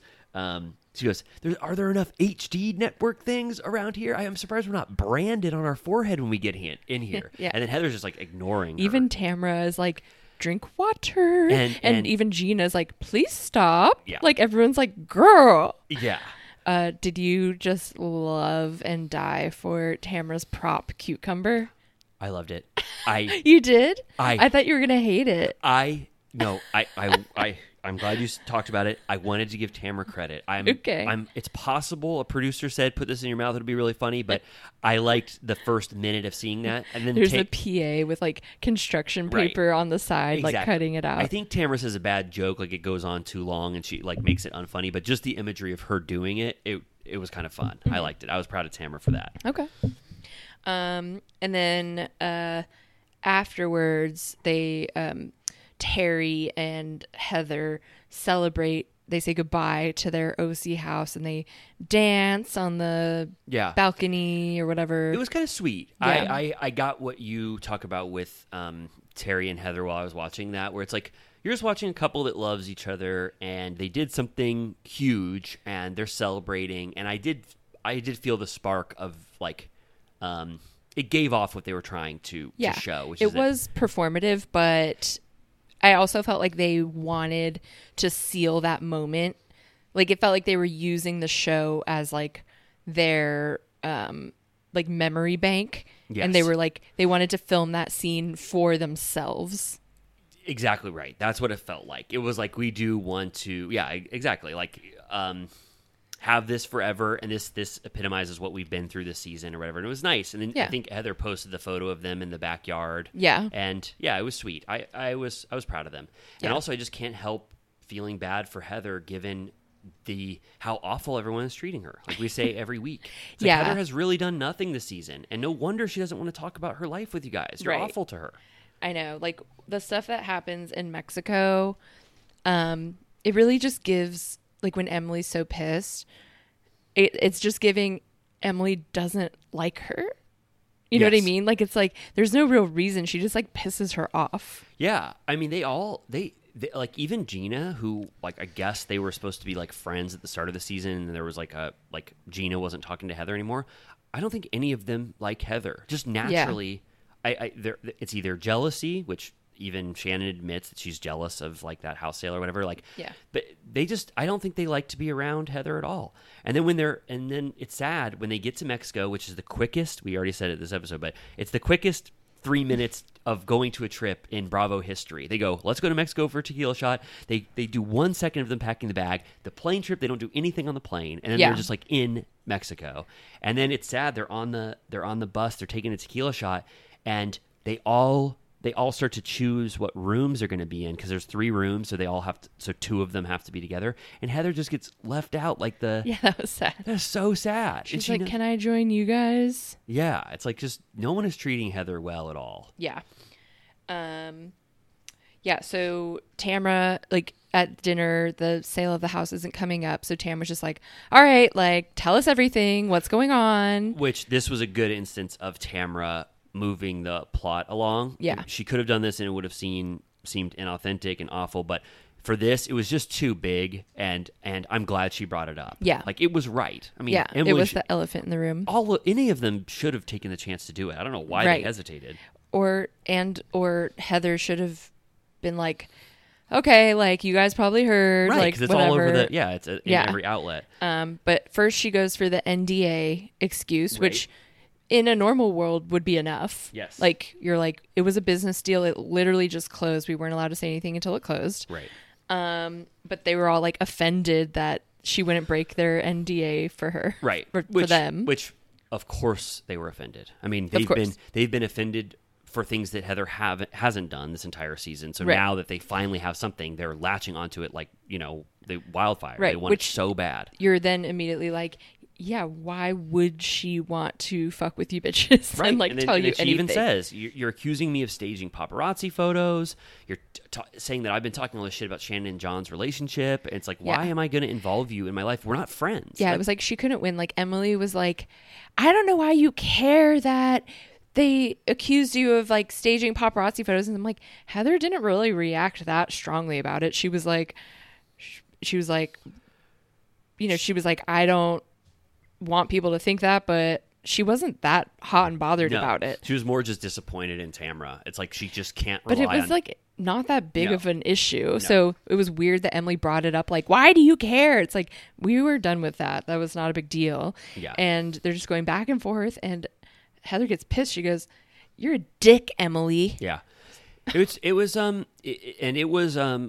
I thought that it was good of Heather to push back on Emily. I mean, Emily was awful with really no excuse. Right. And like Heather, all she said was like, you haven't been very nice to me.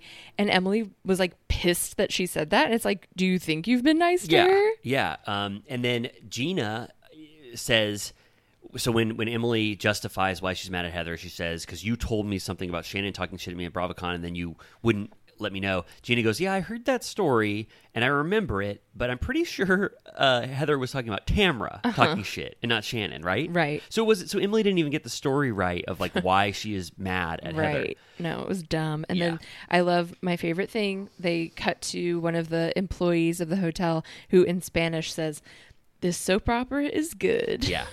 I like that. It was giving Vanderpump Rules kitchen. And then, okay, this was a flop on Heather's part. She tried to accuse Emily of body shaming for calling her wetsuit a whale trainer outfit. Right. I was like, that's not about your body. That's about your fashion. Yeah, and it's one of the funniest things that has been spoken on this season of OC. So, like, Emily was she trying to like accuse her of like associating her with a whale? Yeah, like it made no fucking sense. Yeah, I have no clue. I mean, Heather is just more justified in saying you all are awful to me, and like what is going on? Like she really should just sit them all down and say what is happening here. Like I have not done any. I mean, it's a coup. It is. It's a total coup. It's a death by 1,000 knives. They're all coming at her. They all want mutiny. Heather. Yeah, a mutiny. Tamara actually I think I like this episode because Tamara was sort of in the background. I mean, she had the fruit roll-up gag, which was good. She properly started the drama at the table by bringing up the sale. Like it was good usage of Tamara and not horrendous usage of Tamara like last week. Right. And then they're going back and forth. Heather's doing the like karate chop hands to enunciate her sentence, and then Emily's like, just because you do your hands like this doesn't make it true. Right. And Andy opened the Watch What Happens Live directly after this episode doing the hand motion. Yeah. Oh, that's really fun. I do think in Emily's defense, if you did want to critique Heather for something, I do think that friendship box thing that she talks about, that Heather asks questions and then just doesn't ever listen to the follow-up and doesn't care and brings stories back to herself. We saw that earlier this season. Heather does do that. I'm fine if that's Emily's beef, but she's grasping at straws for other things to tear down Heather that are not justified. Totally. Well, I'm excited for a little Tres Amigas action next week. Yeah, we need it. Yeah, this was fun. I really liked this episode. I thought Emily being drunk and doing all that stuff was like definitely over exaggerated, but still just like silly enough. And I like that Heather had legitimate beef now to go after Emily. Yeah, and I love that they just like appeared in Mexico. Yeah, I mean they've been to Mexico like 100 times on that show. Like literally, like it's like every season. Yeah, like they always go there. Good. So OC was fun. Yeah, it's been an uneven season and some horrible episodes, but I thought this was good. And I almost think on the strength of this, they almost could be justified in keeping this same cast. Mm-hmm. I mean, because they're only like these grudges. I don't know if Heather's going to stay. Right. I don't know if Heather will withstand another season where they're just like all against her and they treat her like shit. Right. But I don't know. It's a good group. Yeah. I have fun with all of them. Totally. Yeah. I agree. Okay. Okay, should we cruise over to Atlanta? Let's cruise over to Atlanta and cruise through Atlanta and RHONY. Unless you want to talk. Well, I don't know. I mean, however you feel. Yeah, let's just do, our highlights from Atlanta. I thought it was pretty entertaining. It opens with a gag of Andy doing a sound bath to prepare. Yes. Andy, this reunion, I felt was very, very silly. Yeah. He was having a lot of silly stuff. Yeah, he was calling everyone out. It was teal gowns. He asked everyone to give him a I am loving awareness, which is a callback to the health charade trip. He says to Candy, I'm glad you weren't too booked and busy to be here, which was fun. Everybody laughs. He comments on Sheree's nose job.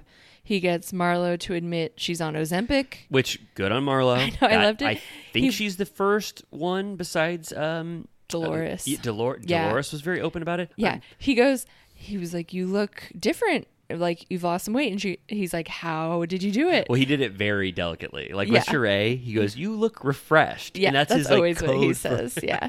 And then Marlo's like, I did it the same way everyone else did. The shots. Yeah. I mean, if we needed any more validation of our theory that every single person who is losing weight in the Real Housewives universe is on Ozempic, this is just more like just be fucking honest. God. I thought I mean, I'm not a person who would ever think any differently of someone, but what is the shame about this? I didn't think 1 second about Marlo losing weight on Ozempic when she admitted it. It's just not even... Yeah, who cares? I understand there was a brief area of time when they were saying there was a shortage, so people that are actually diabetic couldn't get their hands on it. But now there's so many iterations of it that to my knowledge, there's not a problem. All right. So anyways. Yeah, I mean, okay, that makes sense. It's justifiable if it was a shortage thing, but yeah. I give Marlo a lot of credit for just being honest. Yeah, she looks good. Yep. And then Drew reveals she's still living in the same house as Ralph. Yes. And Sonia says she's due on Christmas.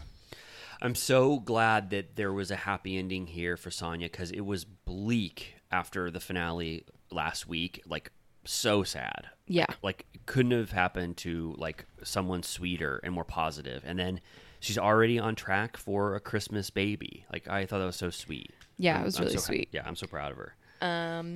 Then Sheree is kind of up first. She says that Bob, whenever he comes to her house, he never wants to leave, and he just like hangs out forever. Yeah. I'm like, why don't you kick him out? That's weird.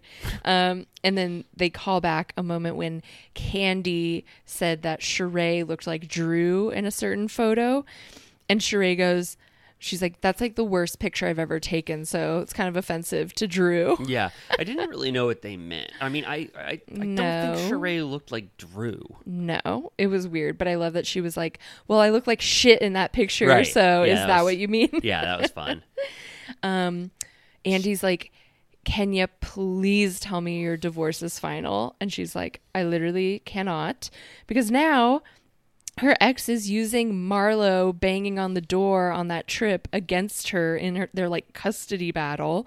And she served Marlo a subpoena, which when Andy read it, he goes, this is blank. Kenya, like... Flop. Total flop. Prop flop. Total prop flop. And Kenya's like, okay, sorry, they must have printed out the wrong thing, but there is an actual subpoena. Like, oh man, you went out with that blank subpoena? So dumb. Yeah. And then she's like, just so you know, she's like, you do need to appear for the summons. She's like, you could go to jail if you don't. Right. And Marlo's like, are you going to send me canteen? Like, give her, whatever that's called, the commissary when you get right. cash to buy like cup of noodle or whatever. Yeah. I thought that was funny. Yeah, I like that too. I do think that Marlo is a little too subdued this reunion. Yeah. I think she wants to be perceived as a positive person and doing beautiful things, and I don't know what the right word for that is, but she wants to be perceived in one way, and she's capable of reading people, to filth. She's capable of slamming doors down. Like, I'm not sure why she doesn't want to just embrace villainy in a way. Right. Like, why? Like, she's good at it. She's so funny. She gets under the cast's skin. Kenya, I don't think Kenya's ever hated anyone more than Marlo ever in her life. Yeah. And normally that would be good, because Marlo would be giving it back, and they would have this horrible feud. Yeah. But Marlo is just like letting all insults at her roll off, because I think she wants to be... I think she wants to just be perceived differently than what she could really give if she wanted to. Yeah. And it makes her just... It like, she loses a lot of her power by not like going in. Right. Yeah, she's kind of like flip-flops. Do you think so? Like, I feel like she wanted to rebrand herself halfway through the season, and this is more of like the I help people, and I'm on a mental health journey, and I don't know, it's just not. It feels like whenever she goes off on someone, it's because she lost control, not because she's necessarily doing it intentionally or something. Yeah. I don't know. Yeah, it's possible. I just felt like I felt a real absence of Marlo's spirit at the reunion, and she was kind of just letting Kenya like say horrible stuff about her. Yeah, she did kind of take a back seat. Yeah. I forget what made them talk about this, but Andy says that Sheree has a very interesting relationship with bills, which was shady. Oh yeah, totally. Like Candy was like, "Oh my god," when he said that. And then Sheree had like her and Candy were going back and forth. Like she printed out a comment from Instagram. She was saying that Candy's restaurants have greasy floors. Yes. So Sheree came to play in regards to Candy, which I wasn't 100% sure because we didn't see this energy this season. Like I was like, you guys are like fully feuding. Candy calls her a low down, dirty ass bitch. Oh yeah, it's like they couldn't be worse right now. I mean, yeah, it was awful. And so Sheree made one comment about that guy Johnny who tried to sue Candy because he said that he created the idea for Old Lady Gang. Oh, right. And then that just sets it off. It's like Sheree and Candy are fully fighting. Then that's when Sheree brings out She News, which is just 8 pages of slander. I mean, not slander, but, just horrible, horrible reviews about Candy's restaurant. And the health code violations, the bad reviews. Yeah, it was so like down and dirty. Like right before the She News part, they were just going back and forth about each other's surgeries. Yes. And then Sheree's like, you need to focus on your business. And Candy's like, I do. And she's like, well, obviously not. You guys keep having shootings. And I was like, oh my God, like you guys. And like the unbridled joy on Andy's face when he saw She News, he was like a kid at Christmas. He was so excited. He was stunned by it. He was like, this is going to BravoCon. He was like, I'm definitely keeping my copy. He loved it. He goes, I'm going to be on the mailing list for this. I want every issue. He loved it. He kept bringing it up throughout. He was like, this will be in the next issue of She News. He thought it was like so camp. He really gave, though, I mean, like the amount of props in future reunions now is going to skyrocket for the next 5 years because of his joy over She News. Totally. And Kenya's like, why didn't you put me on the cover? And Sheree's like, I couldn't find a good picture. Yeah, but then she walked it back. She was like, no, I mean, because there's so many good pictures. I was like, what? And how would Kenya have been why would Kenya have been on the front cover when it's all about, disparaging Candy's restaurants? And it's literally all just about how OLG and tags are like utter trash. Yes. And then Sheree brings out a bag with She by Sheree stuff in it that has a clapper, like is that what it's called? Yeah, like a slate. A slate that says "and scene." I didn't really get that because like that was kind of a fun Candy moment. Why was Sheree trying to highlight like a good Candy moment in the bag? It was weird. And then Candy was like, "Who's been helping you with your reads this year? Like, I love who that. Did you pay?" I mean, that's begrudging respect. Yeah, like she came with a bag to give to Drew. Is that like an open secret that they all have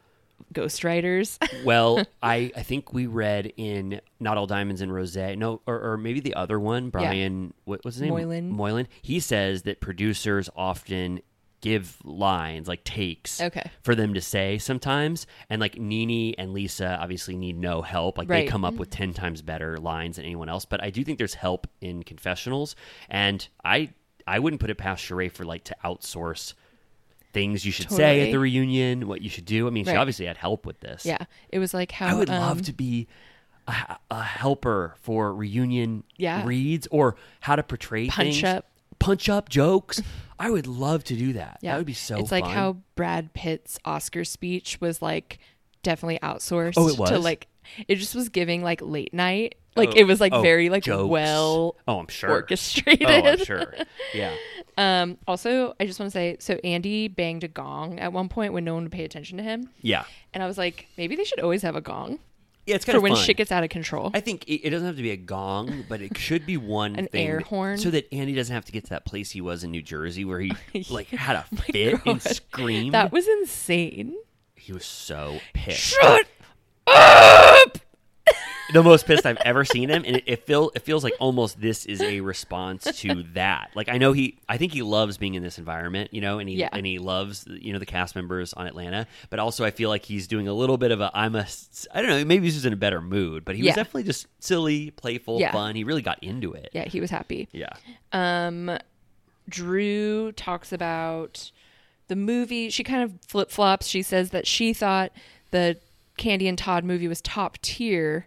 But then she previously said she would never do a movie like that again. Yeah. But then she was talking about like her SAG rate and how usually she would make more. Yeah, her agent passed on the project, Right. like, which is pretty wild. And it was most likely non-union. Right. But if she's in SAG, you can't work on a non-union project. Right. You'll get like penalized, Yeah, like majorly. So I don't know what happened, but I assume they had to pay her the SAG minimum, and then they were all saying $10,000, which Right. the SAG day rate is like $1,000 for a principal actor. So if she worked 10 days, $10,000 is probably what she got, Right. Which is low. I mean, Right. so Candy low for a movie. denied that, but Candy was she wasn't so wholehearted in her Right. she was like, we paid her more than that. Yeah, I think she almost was like, I think we paid her more than that. Right. I thought Drew, it's kind of awful of Drew to bring this, like, talk about the quality of the past. I think it was right.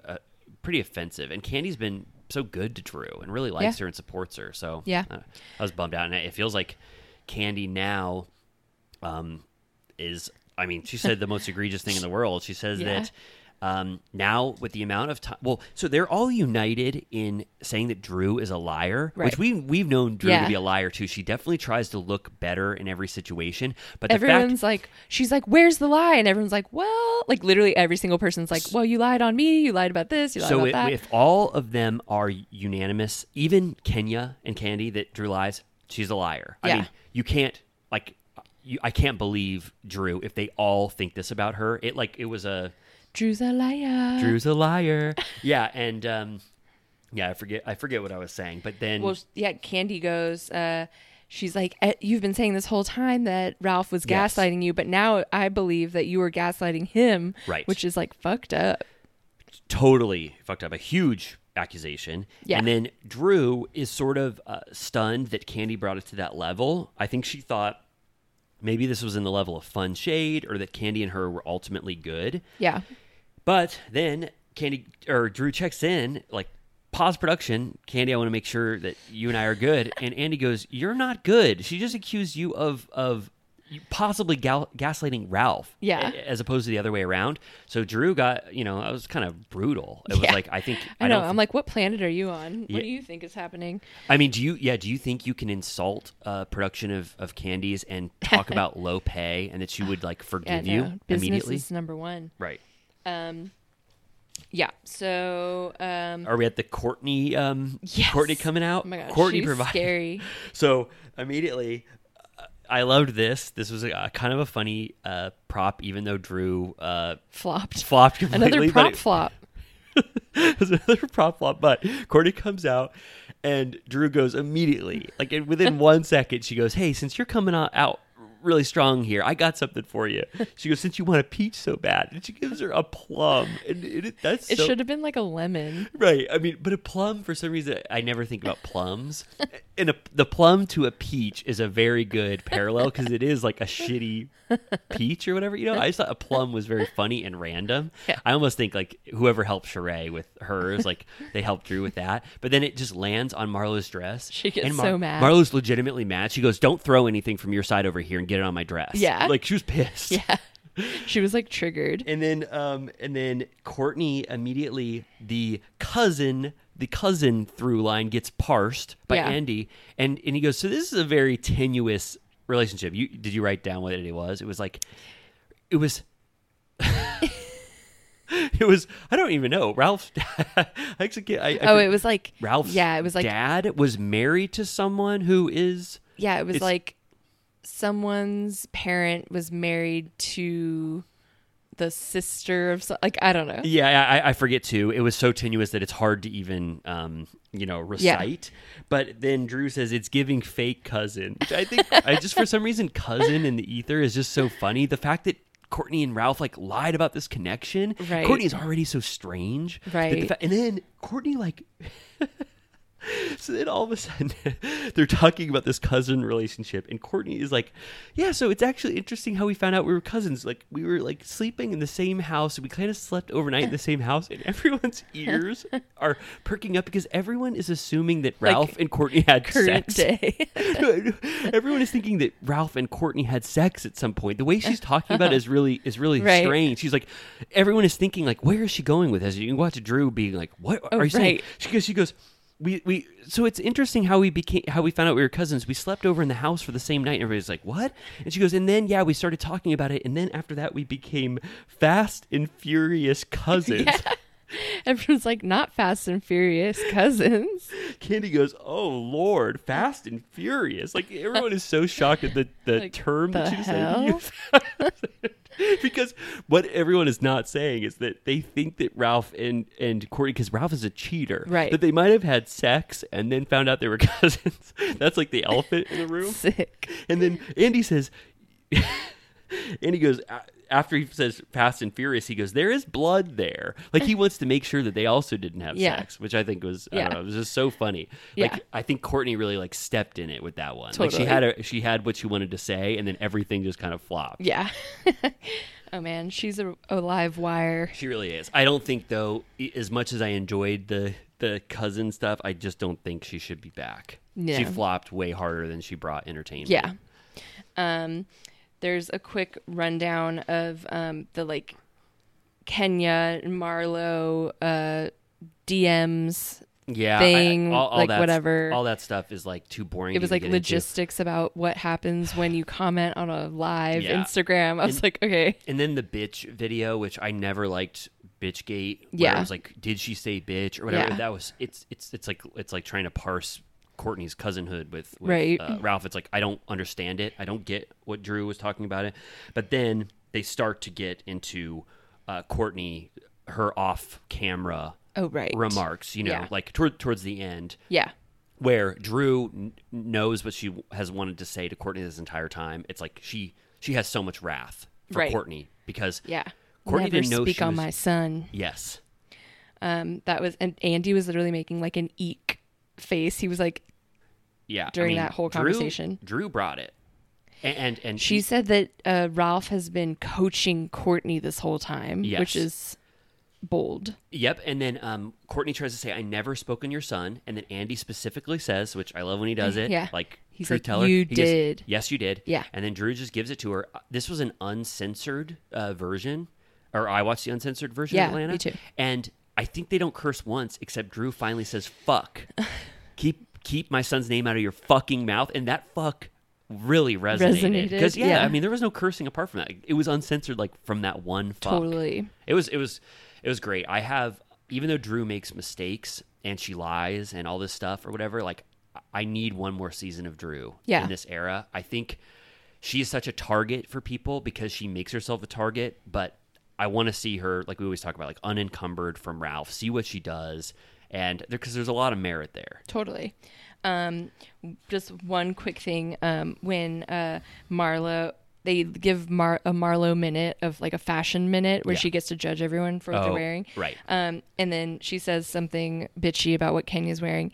And Kenya goes like, you're the one that looks like Miss Roper from Three's Company, which I felt like was like premeditated for Andy to love. Yes. She knows he exactly. Fucking loved it. Yeah. He was like, not Miss Roper. He loved everything. He loved She News. He loved the bag. He ate a bite out of the plum. Like, he ate a bite out of a plum. He like ran and got it. Could you imagine? I could never imagine a world where Andy would take a bite out of a fruit that was thrown. He was also joking about when Sheree was talking about her birthday dinner and how she was like, you know, she was like, I wouldn't expect him to pay because I invited everyone. And he was like, oh, so you're saying since you invited everyone, you would pay? And she's like, me pay? Right. And he was like, oh, I thought that's what you were going to say. And he was like, they were talking about how Sheree owes Drew for the balloons. And Andy's like, I'll Venmo you, Drew, for my girl. Yeah. And I was like, he's getting involved. That was sweet. A part of me thinks that Andy, might think that the season was a little lackluster. Mm-hmm. And to well, then what's he going to do at the RHONY reunion? Like freaking acrobatics? He's going to soar through the air like Pink. You just brought such a wonderful mental image into my mind the minute you said it. The answer is yes. Pank, get down. In order to get any kind of entertainment at the RHONY reunion, I think he's going to do gymnastics. Sort of fire like, breathing. Sort of like, do you remember Batman Forever when they show Robin doing the gymnastics with his family? I think it's going to be sort of similar to that. Cute.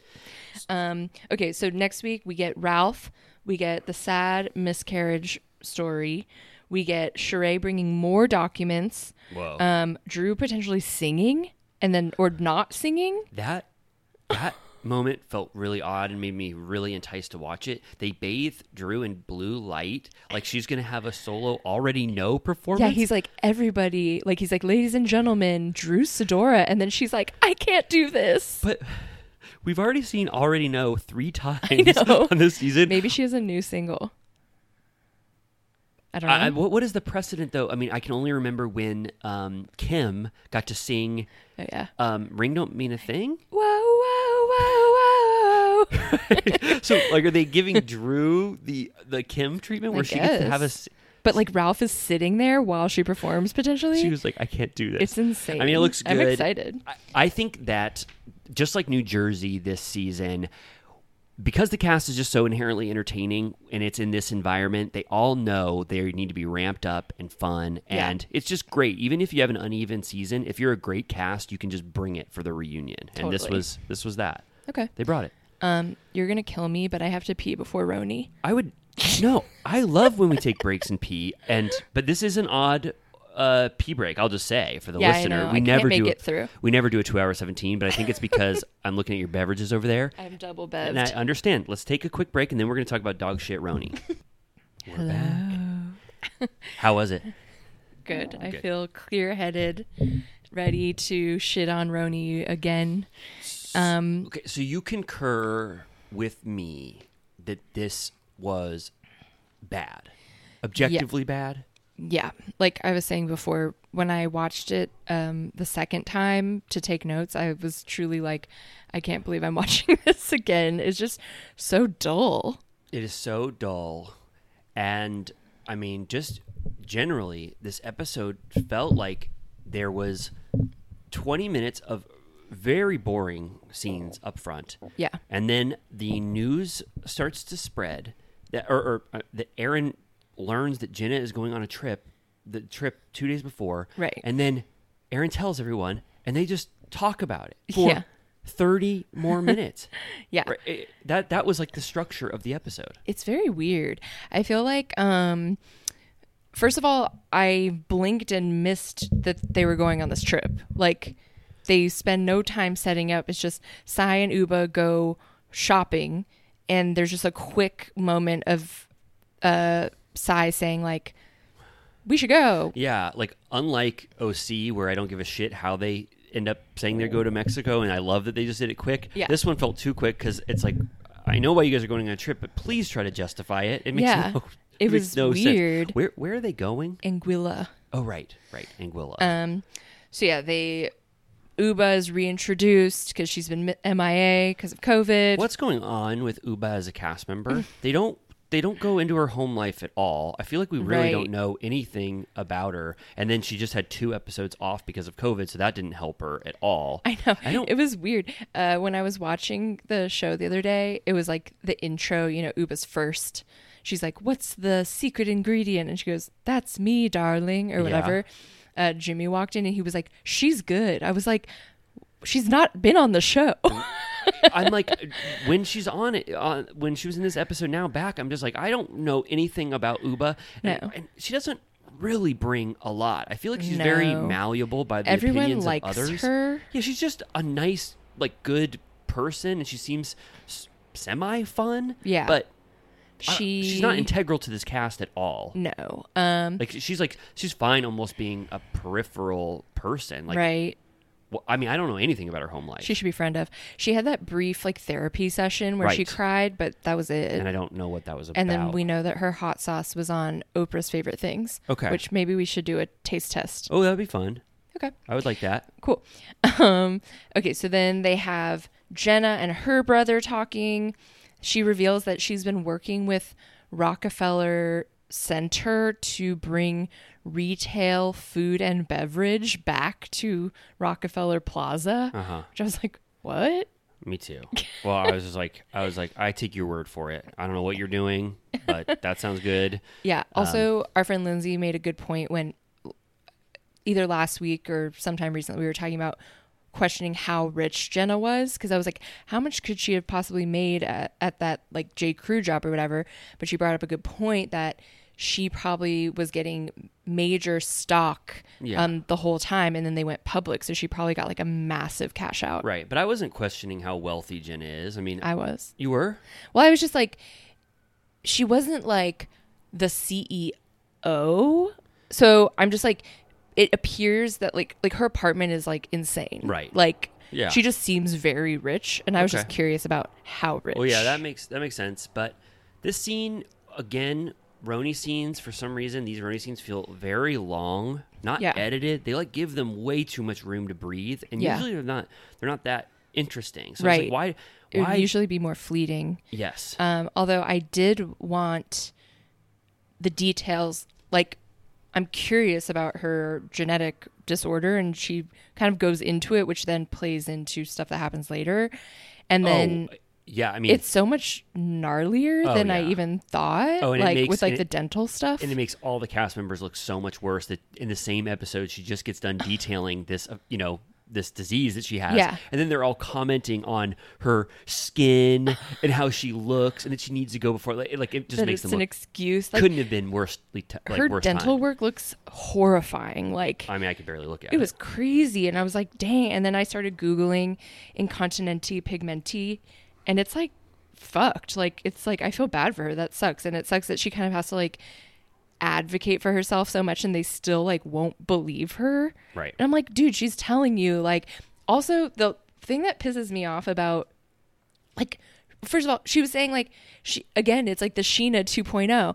It's like she didn't just get like veneers put in, she got like bone grafts and like a sinus lift. I don't even know what that is. Like, it's like gnarly. Right. But anyways, the thing that pisses me off is that who would be mad that someone went on a trip early? No one normal. If you came late, I could understand, because you're like, you're missing out, like you're, not whatever. But I'm like, if your friend's like, I'll meet you, I'm going for even more time. I'll be there when you arrive. It doesn't What's make any the fucking problem? It doesn't make any sense. In a normal world, no one would talk about it and no one would care. And if they were having fun on their own as normal people would be like, Jenna's here early. Great. Go. Oh my God. Their like try hard ass text thread where they were like, she loves the D. Like, I was like, this is a nightmare. It looked so lame. And the production felt like that was worthy of being up there, because it shows this like group camaraderie that doesn't exist at all.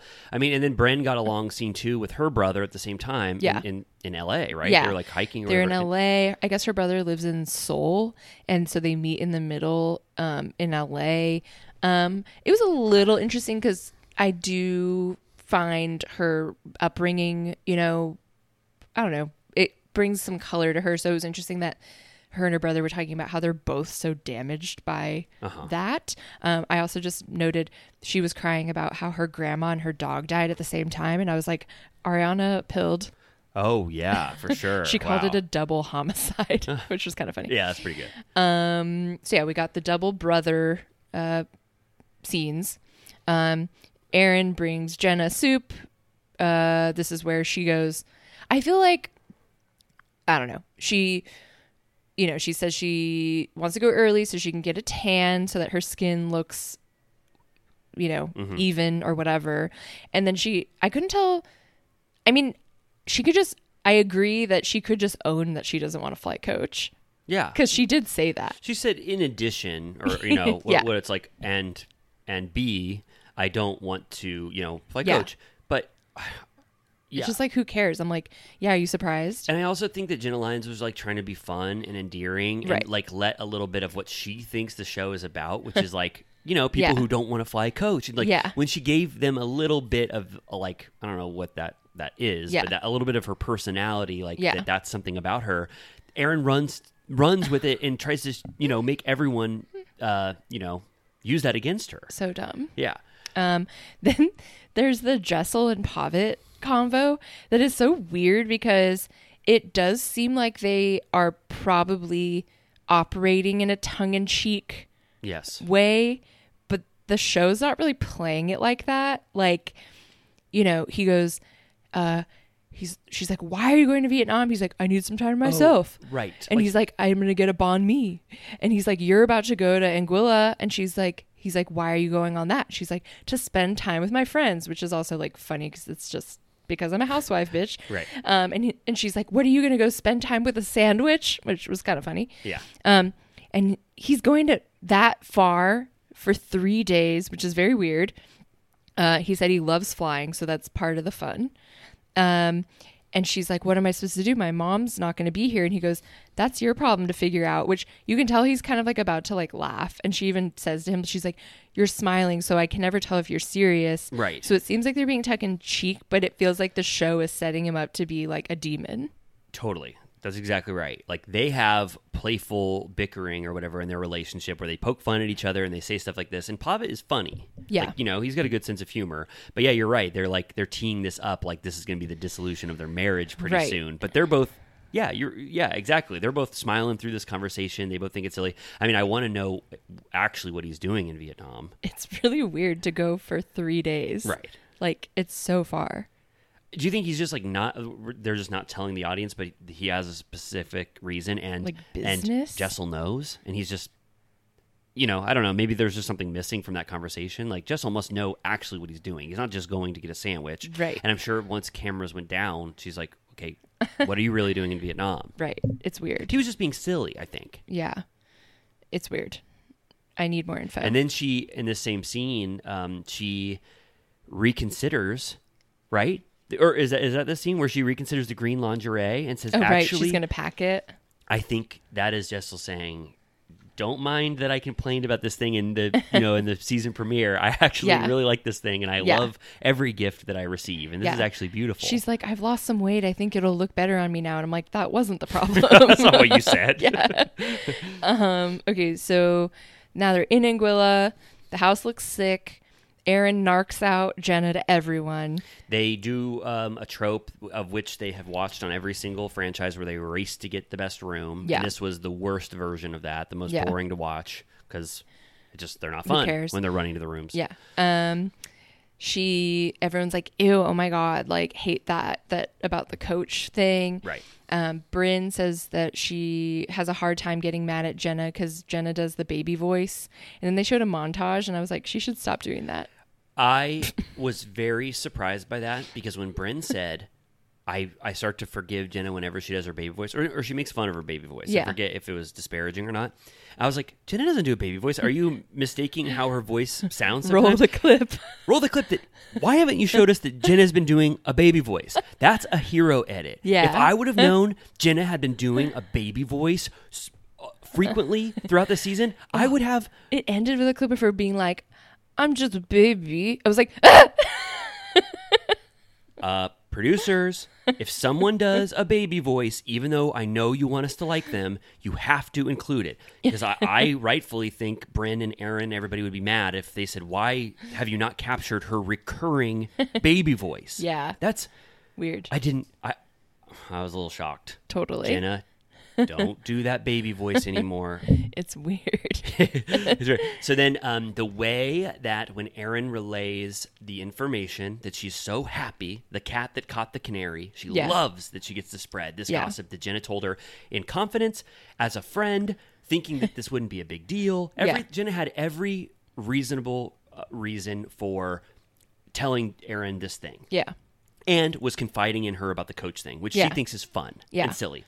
Erin says with no context that this is what this happened, and then you watch them all get fake mad. Yeah. All of them build up their fake, inauthentic anger at this situation, and they all start feeding off each other like this is indicative of some horrible failing in Jenna's personality. And they start to go, this is just like the gifts that she gives us. This is blah, blah, blah. It's like this indictment against Jenna Lyons. This nice Bryn's like, person. everything's a branding opportunity. I just can't take it. Yeah, and then they're like, that's not the real reason. And then it's like, oh, no, wait. No, if she was going to actually tan, or if it was about the coach thing, then just be real about it. Just say what it actually is. Like, they start to pick apart the way she gave that information. Like anything they can say about this. Then Uba, who's so out of it and doesn't even know, I think, which way the wind is blowing, just goes, Jenna can suck a dick. And it's It's like, what?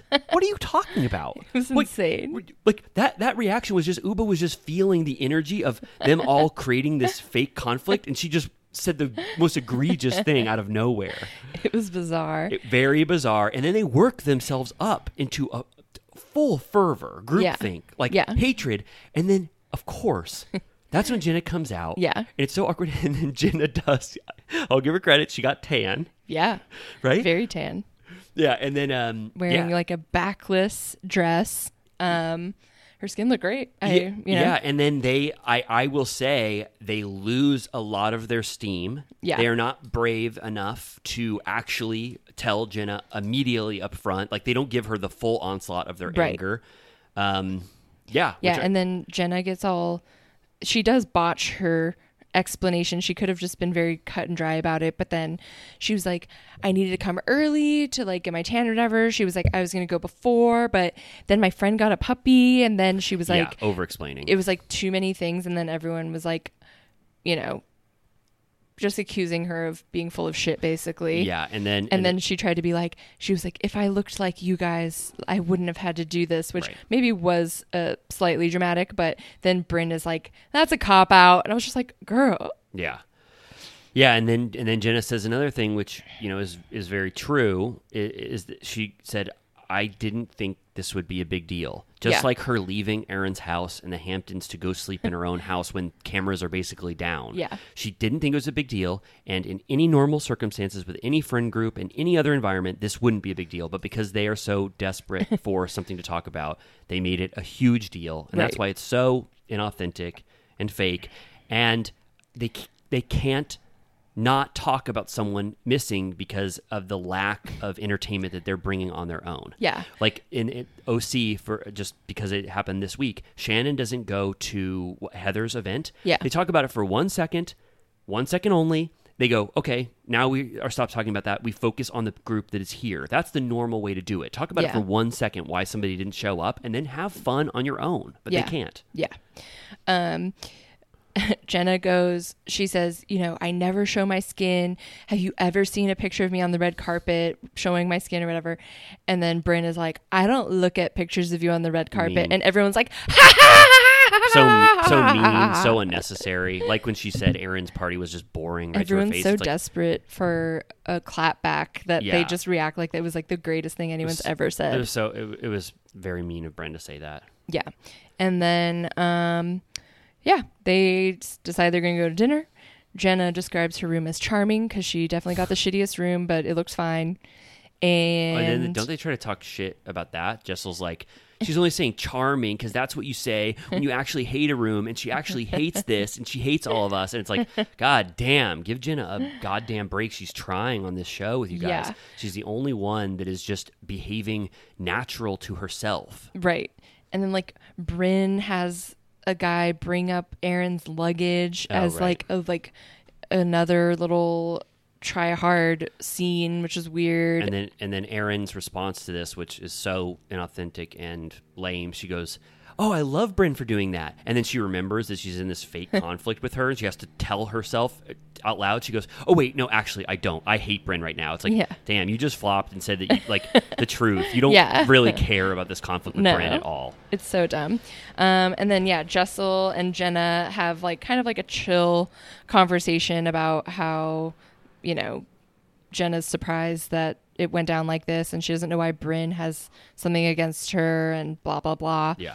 And then they show like the scenes from next week, and literally nothing happens. Yeah, I didn't even watch them. It appears they're gonna have a beach photo shoot, a la Kelly Ben-Simone shooting Alex McCord.